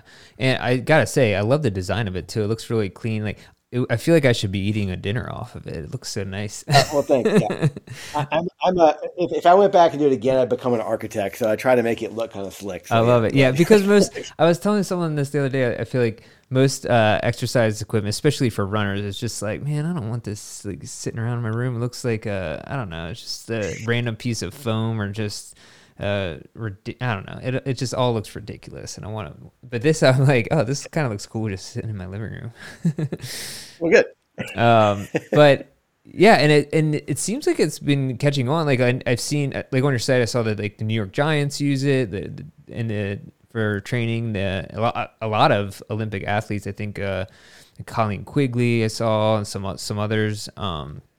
So how is that? Have you seen that help some of the athletes that you worked with? Yeah, So we've been lucky, right? I am not a big PR machine, but I just try and get results. And I think that a lot of the people I've worked with have, tried out and got success, and they've told their teammates and so forth. So yeah, there's I'll just say there's a lot of professional athletes using this. There's a lot of major league teams using this. Cool. The military, it's in a ton of military clinics across the world. And there's lots of weekend warriors as well. So, I think this is the big thing is, like everything is trends, right? There was, if you go back 20 years ago, you talked about core stability for runners and people were like, what? Huh? Right. And over the past 10 years, like that's now mainstream, right? And then we had this whole conversation on hips and people are like, okay, I get that now. And then, now people are like, oh, the foot's important too. Really? Why have to think about that? It's like, so it's just, I'm trying to make things as easy as possible, right? So many people, you look at foot and ankle exercises and they are nuanced and very detail oriented. And I just wanted to say, look, if you're going to put time in, I hope everybody does, Mobo or not, I hope you spend time on your foot and ankle because you need to train all your body parts. Yeah. But I designed it to be a very simple, right? You get on there and do some things. It's really hard to do things wrong on the Mobo. Mm-hmm. What's the balance board where it looks like you're gonna die on it? It's the first time you try it. The one with the Indo board. Yeah. I'm always like, I've skateboarded before, but it still looks terrifying to me. Yeah, it's interesting too because this is an interesting conversation. Like, there's one person like sent me something like, "This isn't hard enough." I'm like, the goal is not to make this hard. Right? It's not a it's not a physical challenge. That's stupid. Right. Yeah. Like, this is not, stupid human tricks you see on David Letterman, years ago, right? This is like, how do I really make things specific to what you need as an athlete? And so that's why I developed Mobo, right? Like, the Indo board is fun, right? To bounce on it and surf and go back and forth. And I've got one of those too, and I love them. But that's not what Mobo is designed to do. Mobo is designed to get you very specific rotation control through your foot and up through your hip. And it does that very well. And it's very different than an Indo board. So people say, and so, the secret in the Mobo is the angle of the how it rocks, and also that cutout. Again, really, really cues the foot and ankle control in a very different way. And so Indo boards are much more about whole body kind of balance, which are great, but that's not going to clean up those habits that most runners kind of have with, again, poor foot and ankle coordination. And again, also poor hip stability. Yeah. Like, the number one thing I hear is from patients on Mobo, like, wow, I really feel my foot, and my hip is surprisingly sore the next day. And Wow. it's like, yeah, that's the whole thing. We got to train that spiral, right? As we run, again, remember I said that we're always kind of twisting our upper body on our lower body. Right. It's that counter rotation. So many exercises. You can go for free right now and just go to moboboard.com and you'll see all the exercises on there. But so many of them have a rotation bent to them because we're working on that spiral. The dorky word for this is something we call the free moment. It's this line of rotational torque that goes up through our bodies as we run. And again, like most runners don't have good control of that. And I can tell you, if you do have better control of this, you'll be able to have better endurance in terms of posture. And again, you'll make those rubber bands more efficient, which means your running stride's more efficient too. Okay, so I got to get to my main question, which is I have a horrible ankle strength. Like, it's so bad. I'm well known among friends, family, and listeners of this podcast and followers of Believe in the Run for rolling my ankles all the time. It's honestly become quite an issue because I'll be marathon training and almost inevitably I'm going to roll my ankle at some point when I might miss 2 weeks of training. If it's a bad one, maybe I'll get back in a few days if it's a good one. And it's really frustrating for me because I can literally just be walking down the sidewalk and just hit a tiny crack that's uneven and almost roll my ankle. And so It's not like I'm being unsafe. It's not like I'm running trails. And I really want to change this. And I'm hoping that the Mobo board can help at least to some degree with ankle strength. And so maybe that's my question. Can it help with that? Yeah, so I'm going to put my researcher hat back on. So we've actually done a lot of research on this, right? And so let's frame this for a second. If you tore your ACL in your knee, like that's like a major thing. People are like, oh, like I need to give it some time and attention. And like we're not going to go through all the stuff with surgery and everything else, but like that's a big thing, right? Contrast that with ankle sprains. People get ankle sprain and, oh, I'll just wait 3 days and run it off again. Like that's not helpful, right? So let's back up and talk about what a ligament is real quick and talk about why you've developed into how things have kind of gone for you. So ligaments are barriers, right? They're end range restraints. You can imagine if you're sitting in a room right now, you don't have to keep throwing yourself up against the walls to know where the walls are. You can kind of see the walls and you can kind of tell where you are because you have eyes and vision and you can kind of feel things, right? And so in our body, our ligaments do prevent us from doing things like spraining, right? It's like moving too far, right? And getting hurt. But they're not just mechanical. You also have little neurons, little nerve cells in your ligaments that help your brain feel where you are. So if you just look at your hand right now and you open it, you can see it's open and feel it's open. And you can close your hand into a fist and you can see your fist is closed and you can feel it's closed too, right? But if you close your eyes and you make a fist or open your hand, you can probably tell what your hand's doing without looking at it, right? That's called proprioception, right? That's position sense. And so what happens is when you have a ligament tear, which is what an ankle sprain is, by the way. Okay, sprain is a word for tear. I know people don't like to hear that because it sounds more aggressive, but it's what it is. And when you tear a ligament, what happens is you rip the tissue, right? And so ankle ligaments most typically scar back down again into a nice wall, right? And they'll heal at a rate of about 97 to 98% of their original strength, which means they're pretty good, right? Not perfect, but they're pretty good. Right. But what the problem is, people don't realize, when you tear those ligaments, you tear the nerve fibers inside. And those nerve fibers don't regenerate and grow back. We can't regrow neurons right now, right? And so what happens is, while the wall becomes nice and solid over time between all your little sprains and rolls you have, you lost that position sense. And so that's why people keep re-spraining. And in fact, we've done research to show that people who sprain over and over again don't just put their foot and ankle in weird positions or on the ground. Even in swing, when your foot's going through the air, right, it's not even touching anything, people with chronic ankle sprains tend to keep their foot more inclinated up to the inside, which means it's the dangerous position when you come down. Like you're more likely to sprain. And a lot of that goes back to the idea that your body just doesn't know how to feel where you are. And so what we want to do is we want to make up this deficit by retraining the muscle control, right? You can actually, your body has redundancy. We have multiple ways we can get information to our brain. And if you lost it from tearing the ligament, we can improve it by giving more information from the muscles. And so this comes from just spending time training. So can a tool like Mobo be effective in improving your foot and ankle awareness and proprioception, decrease your ankle sprain risk? Absolutely, right? Cool. Because we're getting those muscles involved to help feel and find positions as far as where you are and make up that deficit to improve your position awareness. Okay. And that's a really key thing. It's like we say, okay, well, the acute state is over. I'm not swollen. I'll just start running again. Well, what have you done to fix that control? People typically look around the room and waiting for somebody to give me an answer, right? Dude, I don't even know if I wait for the acute stage to be over. That's probably the other bad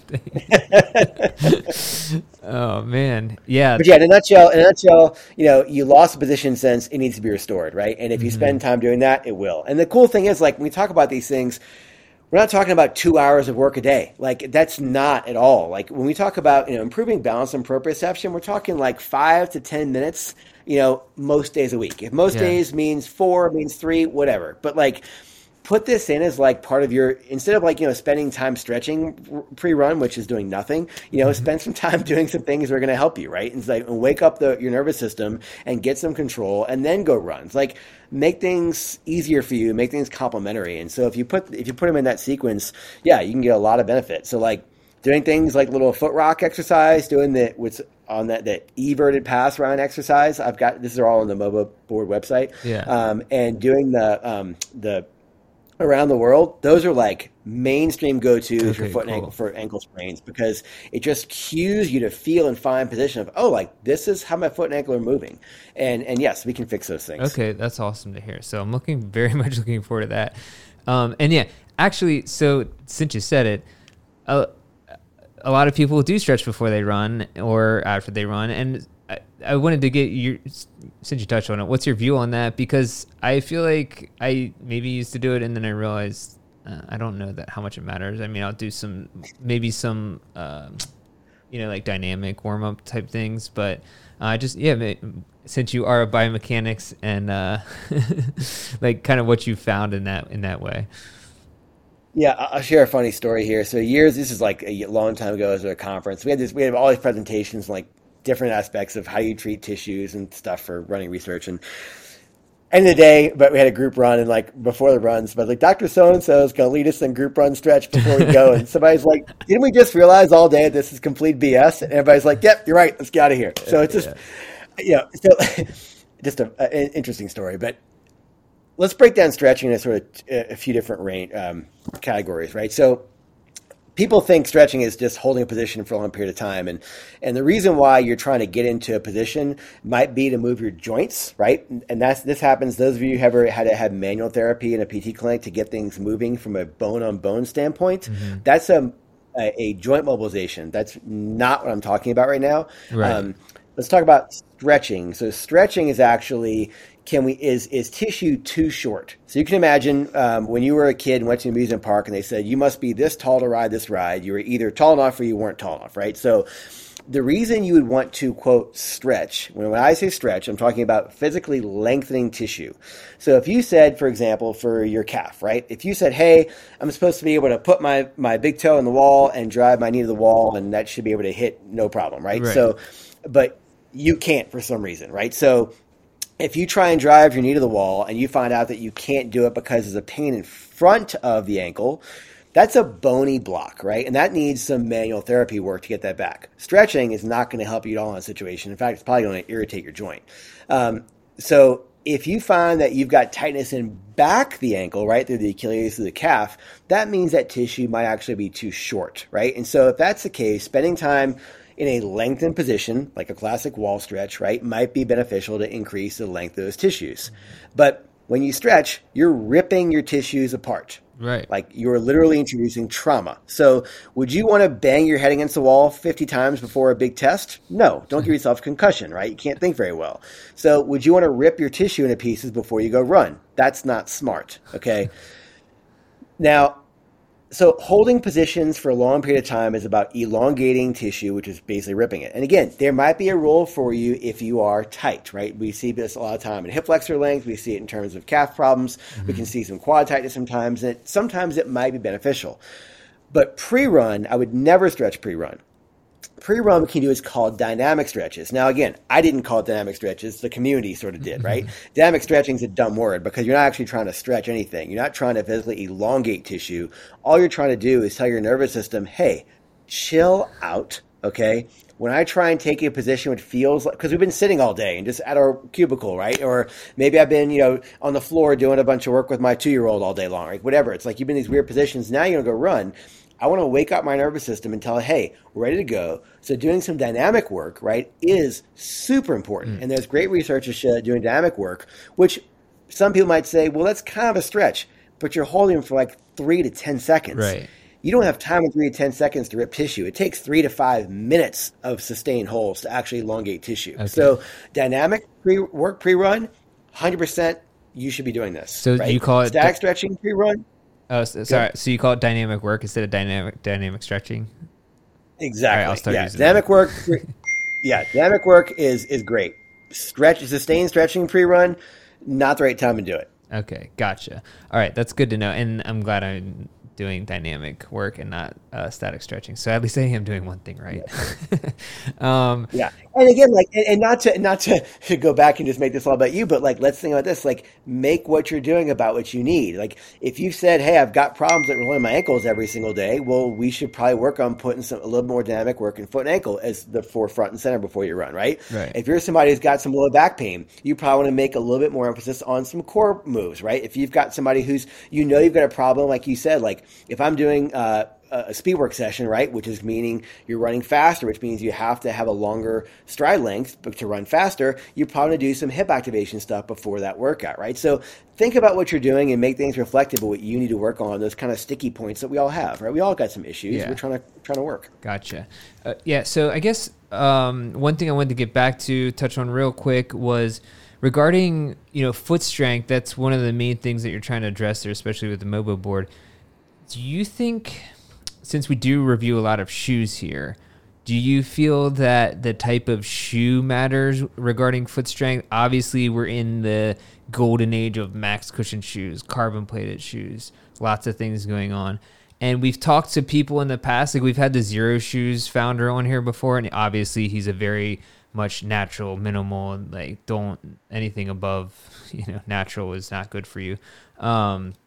So I want to get your opinion on running shoes and foot strength and whether you've seen how that plays into it. For sure. I've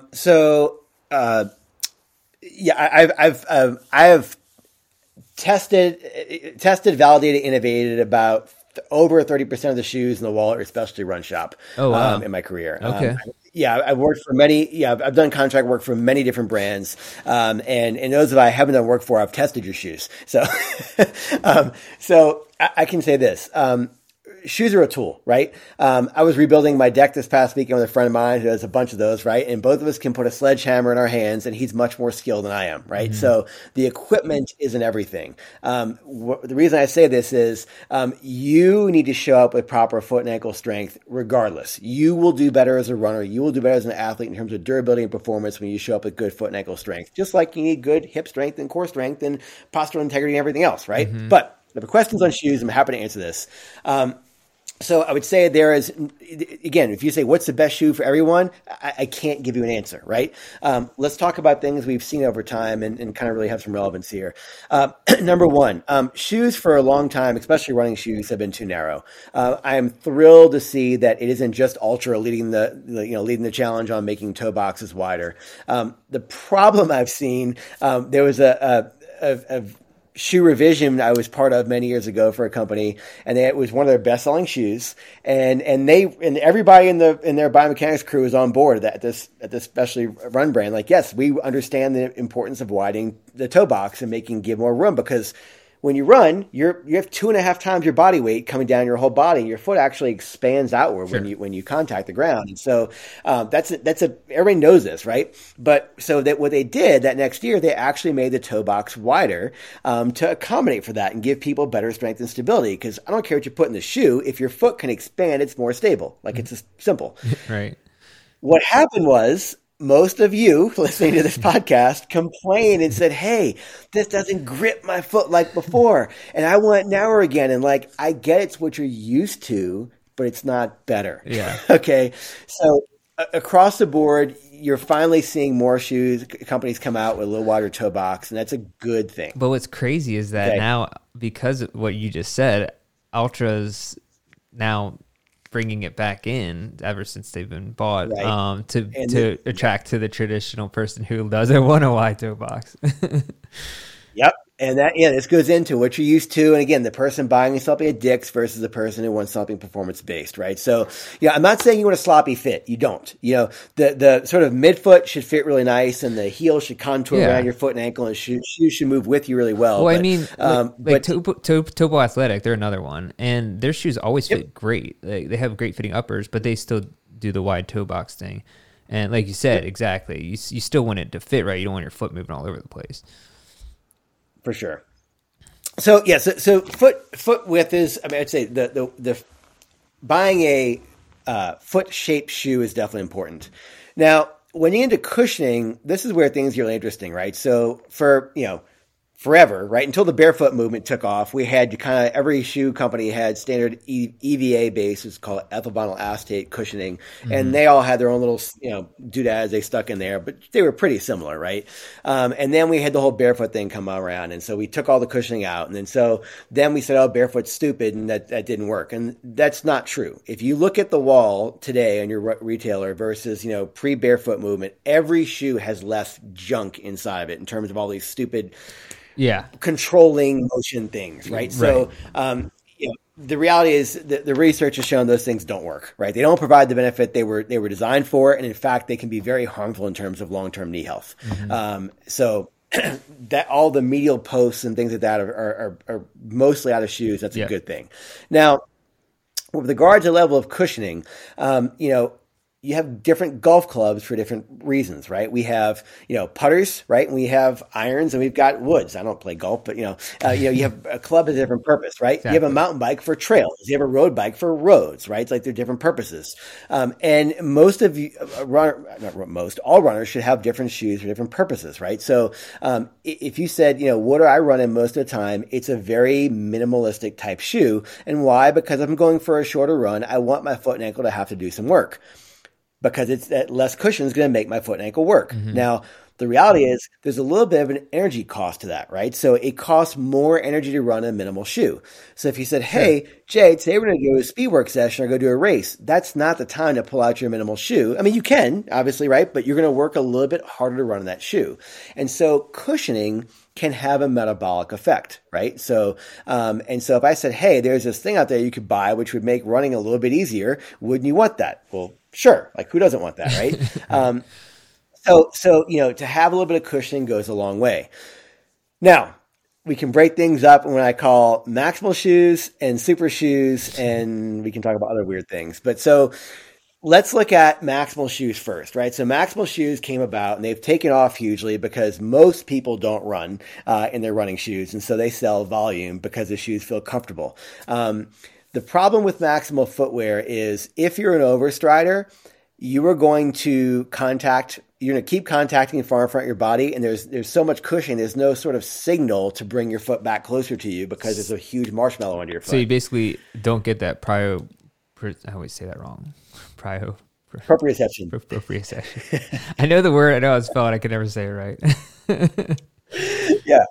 Yes, you don't get that proprioceptive cue, right? And so, again, if you're, and I'm not saying they're bad shoes at all, but if you're a runner with impact-related problems, actually that type of footwear can be very beneficial because the way you decrease load is to increase time, right? It's real simple. And so having more cushion underfoot, if you're somebody who's got an injury, it's typically due to impact problems, they can be a valid solution for sure. And I have many people use those different things. Most of those maximal shoes also have lots of rocker in them, right? Yeah, so they tend to roll.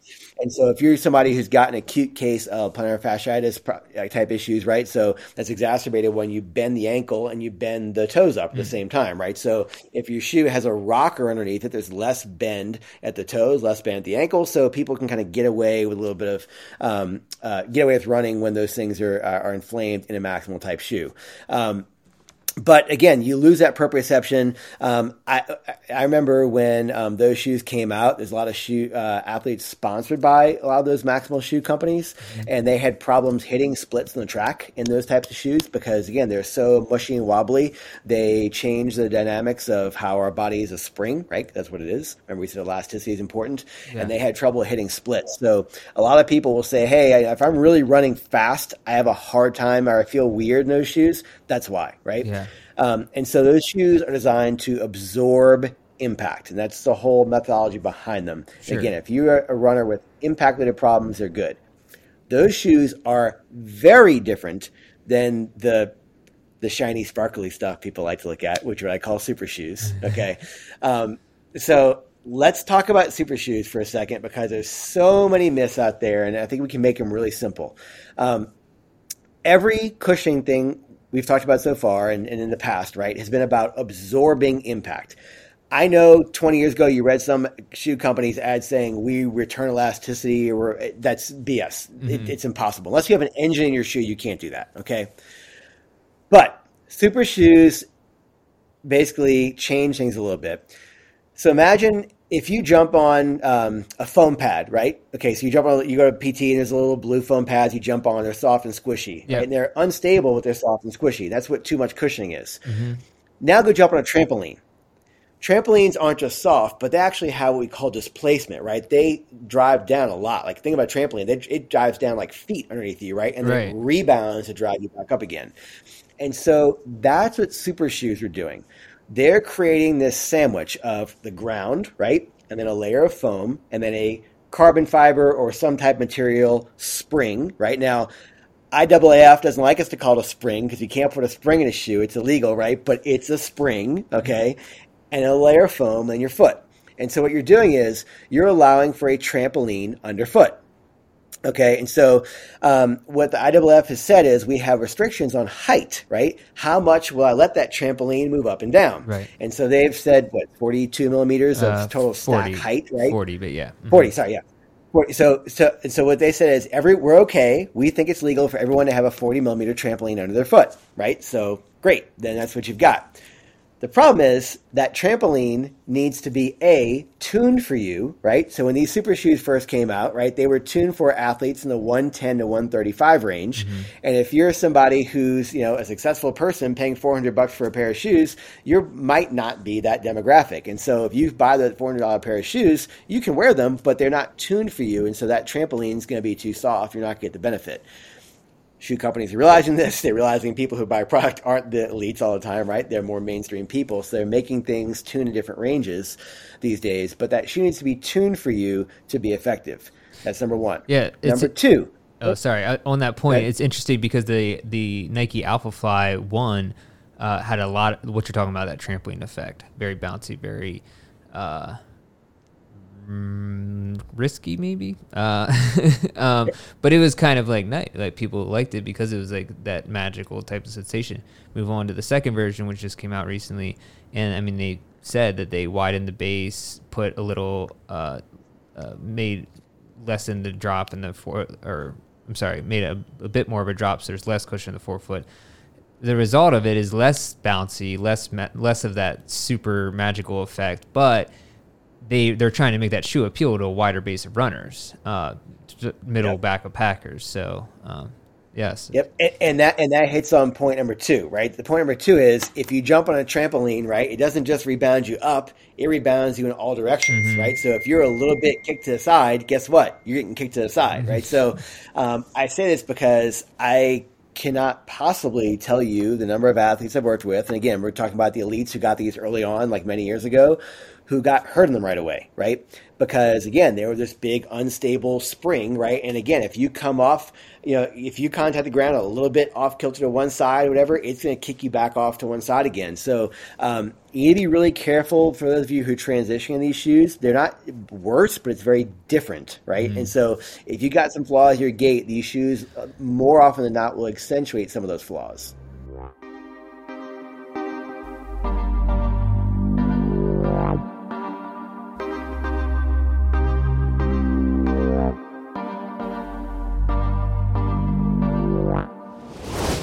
Tip number 3, Let's now focus on pushing the ground away from us as we run. It's really important to make sure we don't overstride, but it's also to make sure we have a solid push off at the back of our stride. So think about pushing the ground away from you each and every stride. I mean, I'm going to be completely honest. I have plenty of flaws in my running, and I like most runners, I love to run. I hate to do all the other stuff. When we got the Nike Invincible, which was basically the ZoomX foam that they use in the super shoes, Vaporfly and Alphafly, but just in a daily trainer and a high stack of it. It felt very good, but I felt like it fired up so many things in my body when I ran in that shoe because it is all over the place. Now, some people love that shoe and a lot, and I get it. It is a fun feeling shoe, but I also feel like they might have good running mechanics and do the right things and maybe can handle the side to side and the craziness of that shoe. But personally, it was just it was too much for me to handle, I think. And we've been honest about that. But yeah, so I think that all leads to kind of what you're saying. Yeah, and again, like there's lots of great super shoes out there, right? But I just want people to be A, conscious in transitioning in them, and B, realize the limits of where you are, right? You just said, I've got a bunch of foot and ankle issues I've been dealing with for a long time. Well, to put something right underneath your foot is going to accentuate those imbalances. Right. That's going to be tough for your body to deal with right now, right? So just making sure you're honest with where you are, what you're looking for, and I think that's just really critical to make sure you're putting the right equipment in the right hands, right, or the right feet. But that's important to sort of think about. And so, I would say that if I could make a plea to most of you out there, you should have a pair of shoes in your kind of repertoire, which is going to make your foot have to work a little bit, right? To put a pair of minimal shoes somewhere in your repertoire. You're not in those every day, but to put a pair of shoes like that in your rotation is a really good thing, right? Yeah. And if you want to have a pair of shoes for race day, great. But guess what? You need to train in those shoes a certain number of volume per week to get your body used to them, right? Yeah. I think so often we kind of have this it's race day, I'll take my spikes out there and it's some ceremony. Like you need to be used to what you're racing in. If you're not going to hit at least some of your splits in those on a speed work day, your body's not ready for that, right? So you want to make sure you have some exposure to different stimulus to make sure you're ready for it. Now, I think on the other hand, though, some people rely on those shoes too much because it feels so good, whether it's a race day shoe or, now like there's companies making trainers that replicate the race day feel almost. I feel like that, on the other hand, masks your problems, at least for a little bit, because it feels so good underfoot that a lot of people just want to take those out every day. And then I'm sure sooner or later that might catch up with them, though. Indeed. Yeah, I mean, again, like shoes are great. I love technology. I love tools. I love this stuff. It's I do a bunch of stuff, but your job as a runner is to prepare yourself first, right? So don't ever think that a shoe is going to quote fix your problems. If you've ever found a shoe sort of is better for you, and then you switch a different pair of shoes and you get hurt, like the shoe is kind of like just maybe helping you kind of walk that fine tightrope, right? But in the day, you gotta fix your junk, right? Yeah. So don't neglect that. Yeah. It is crazy because runners will run, 8 hours a week or 50 miles, whatever, a week to 100 miles. But to do like 5 minutes or 10 minutes of the side stuff, the stuff that really matters that will get you, like, keep you healthy and doing those miles is like pure torture. I mean, I'm speaking from experience. Yeah, and I tell people all the time, like I've used this analogy for 20 years, right? Like you have an engine, you have a chassis, and running is a phenomenal cardiovascular exercise. But I can tell you point blank, running will not improve your bone health as much as it would if you did some dynamic, multi-directional stuff and some plyometric type work to load your bones fast.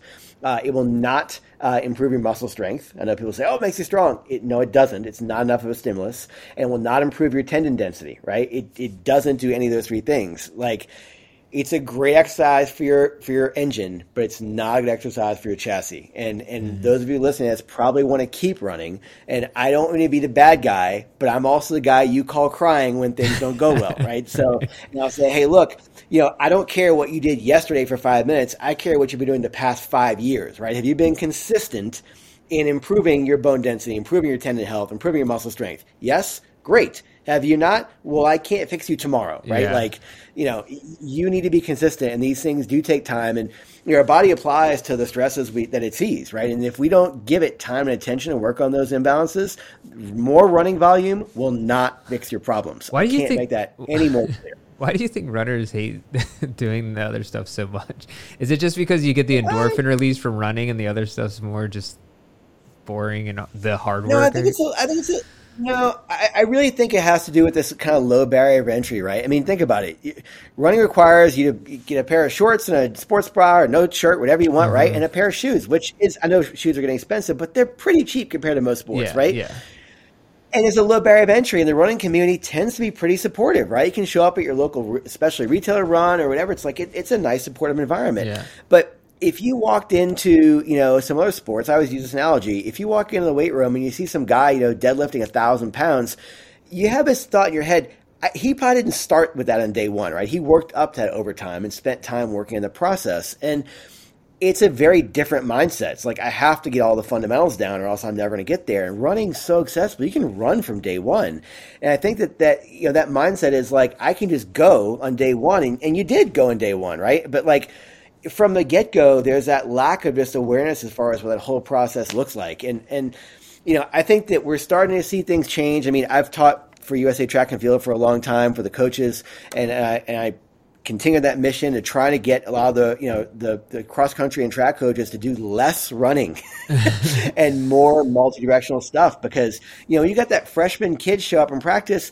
I don't care how fast they run. I like to make sure they're not burnt out and they can still show up during their junior and senior year and, build a better foundation for their entire life. And so, we want to spend time working on the skills of running and working on fixing the chassis, right? And it doesn't take that long. It really doesn't. But if you do it consistently, man, you're going to be set up for a whole lifetime of success. Yeah. Wow. Yeah, that's good advice. And I think something that we can all definitely need to hear for sure. Well, I think we'll start wrapping this up, but I did want to ask you, since you did mention the type, we were talking about running shoes, what shoes are you running in right now? I've got a pair of Merrell Trail gloves, a pair of Astro Loyaks, which is not a running shoe, by the way, but it's a shoe I run a lot. And then I've got a few prototype shoes I use a lot that I design myself, which are pretty fun. Oh, really? And one of those is actually going to be coming out within the next year and a half, and it's pretty awesome. So, wow, that's something to look forward to. We might have to check that out then. Yeah, it's a little. Yeah, it's something we did with a company a long time ago, and they abandoned it, and then we tried it again, and it's pretty cool. Oh, so cool. Yeah. That's awesome to hear. And do you do races? I'm not sure if some people we talk to do. Some people I used to. Yeah, I used to a bunch of those. These days, I'm pretty much, I'm honest, to be blunt, I'm more interested in surfing and snowboarding these days. All right, I'm doing things for fitness. Here's a different question. After a long day of surfing, what's your go-to meal or beverage? Burritos, man. Yeah, there we go. Yeah, burritos for sure, and then cookies always finish it off, and then an icy cold beverage is nice. So nice. The Freem IPA is delicious. Yep, there we go. Have you read the book Barbarian Days? I have. Yes. Oh, cool. Yeah, I got it this summer, and I'm working through a few different books at the same time. I'm like halfway through it. It's a really good book. It's really great. It's a really great book. Yeah, it captures a lot of I think like anything, right? Like I think a lot of the adventure has gotten weaned away from surfing, and I think it's cool to just talk about the adventure aspect of it and like just trying out new places. And it's sweet. I like it a lot. Cool. Well, Jay, thanks for coming on the podcast. This is a really great discussion, and I feel like I'm lucky to have talked to you and got some one-on-one advice that hopefully our listeners can appreciate as well. For sure. It was great. It was a great chat. Thanks for having me. Yep. All right. We'll talk to you again soon.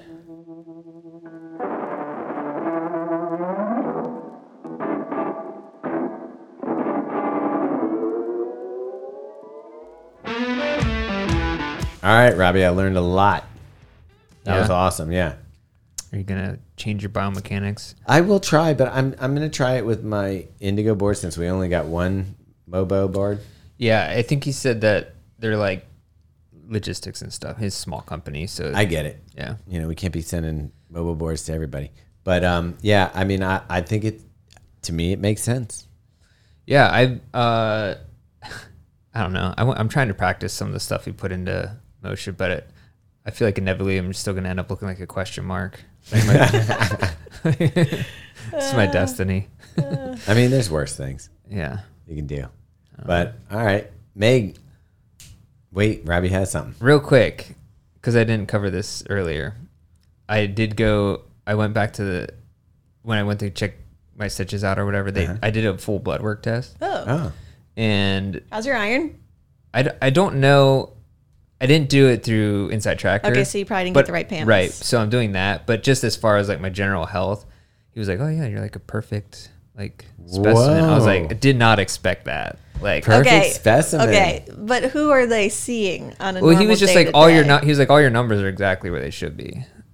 Okay, let's get the Inside Tracker and compare. But I think that's generally it's like liver, kidneys. Dude, like I think that stuff, I don't think that you would have. I think the difference is on that you're probably baseline healthy or above baseline healthy for just regular health. What the Inside Tracker is going to do for you is let you know, like, if you want to tweak. It's How kind to of like enhance having performance. It's kind of like having yeah. an equalizer versus having, just a. I do have to do that like maybe this week or next because I did the Inside Tracker thing. I just had to do my appointment. But yeah, so that was it was still good to hear because I was like, man, I don't know, I haven't been to the doctor nearly the time I should have been. So I know. Meg made me go to the doctor one time, and he was like, "I see like a lump on your throat. Maybe you need to go get an MRI." So, first off, between the time that I saw him, and he told me I had to go get an MRI, you start to sweat. You're like, "What?" Oh yeah. And so I go, I get the scan. You got to wait for the results, and they're finally like, "No, you're fine. There's nothing there." Cool. And how much do I owe you now? Exactly. I got dinged for that, and then nothing's wrong. But I'm like, the in between time of visiting the doctor and him going, "I'd like to have that checked out," and the time that you get It's it. a lot of stress. I don't know if you remember this. In the 80s and early 90s, you used to go get AIDS tests.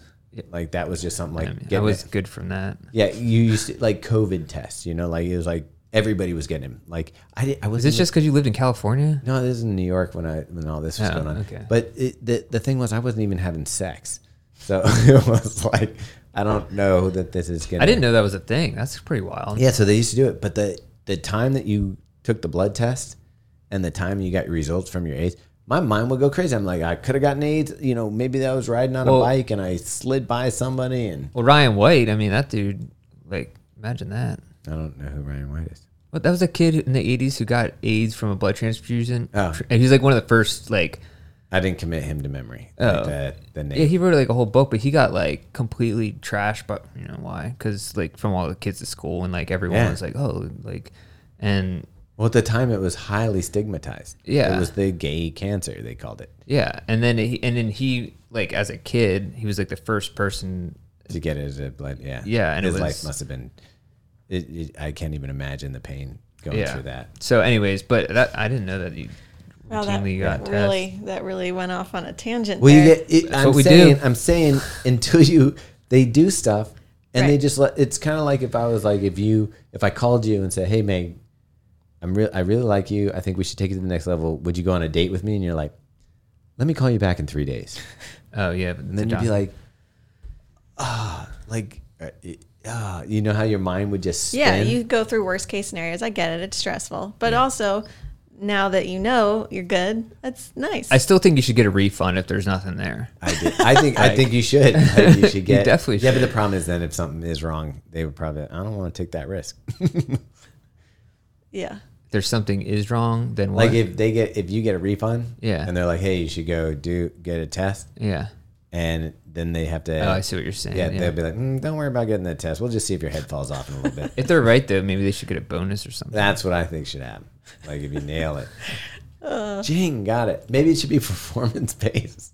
Dude, I had that whole thing happen to me I thought I had pancreatic cancer or whatever. Right. And that was, it would have been, if we didn't have good health insurance, it would have been $20,000 in medical bills for no reason whatsoever. Yeah. It's like, that's like, would bankrupt That's a lot of people. what got Dirty Dancing guy, Patrick Swayze. Yeah. What?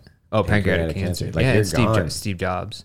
Yeah, you're done. Oh, that's like you got 3 to 6 months to live done. And I was like freaking out. Same situation. But whatever. Worked out, I guess. Yeah. Still here. With that, we should say thanks to everybody for listening. Yeah, if you're still here, wow. Thanks for You tuning really, in this you really week. are a fan of you. Brandon, put this to the front of the podcast. Yeah. And yeah. Speaking of Brandon, thanks, Brandon, for editing this up. This one probably has more edits than the other one. Yeah. But Good luck to you. Yeah, good luck. Yeah, we did. We went on. And hi, Mom. Oh, that's it. Yeah. Yeah, peace. Bye.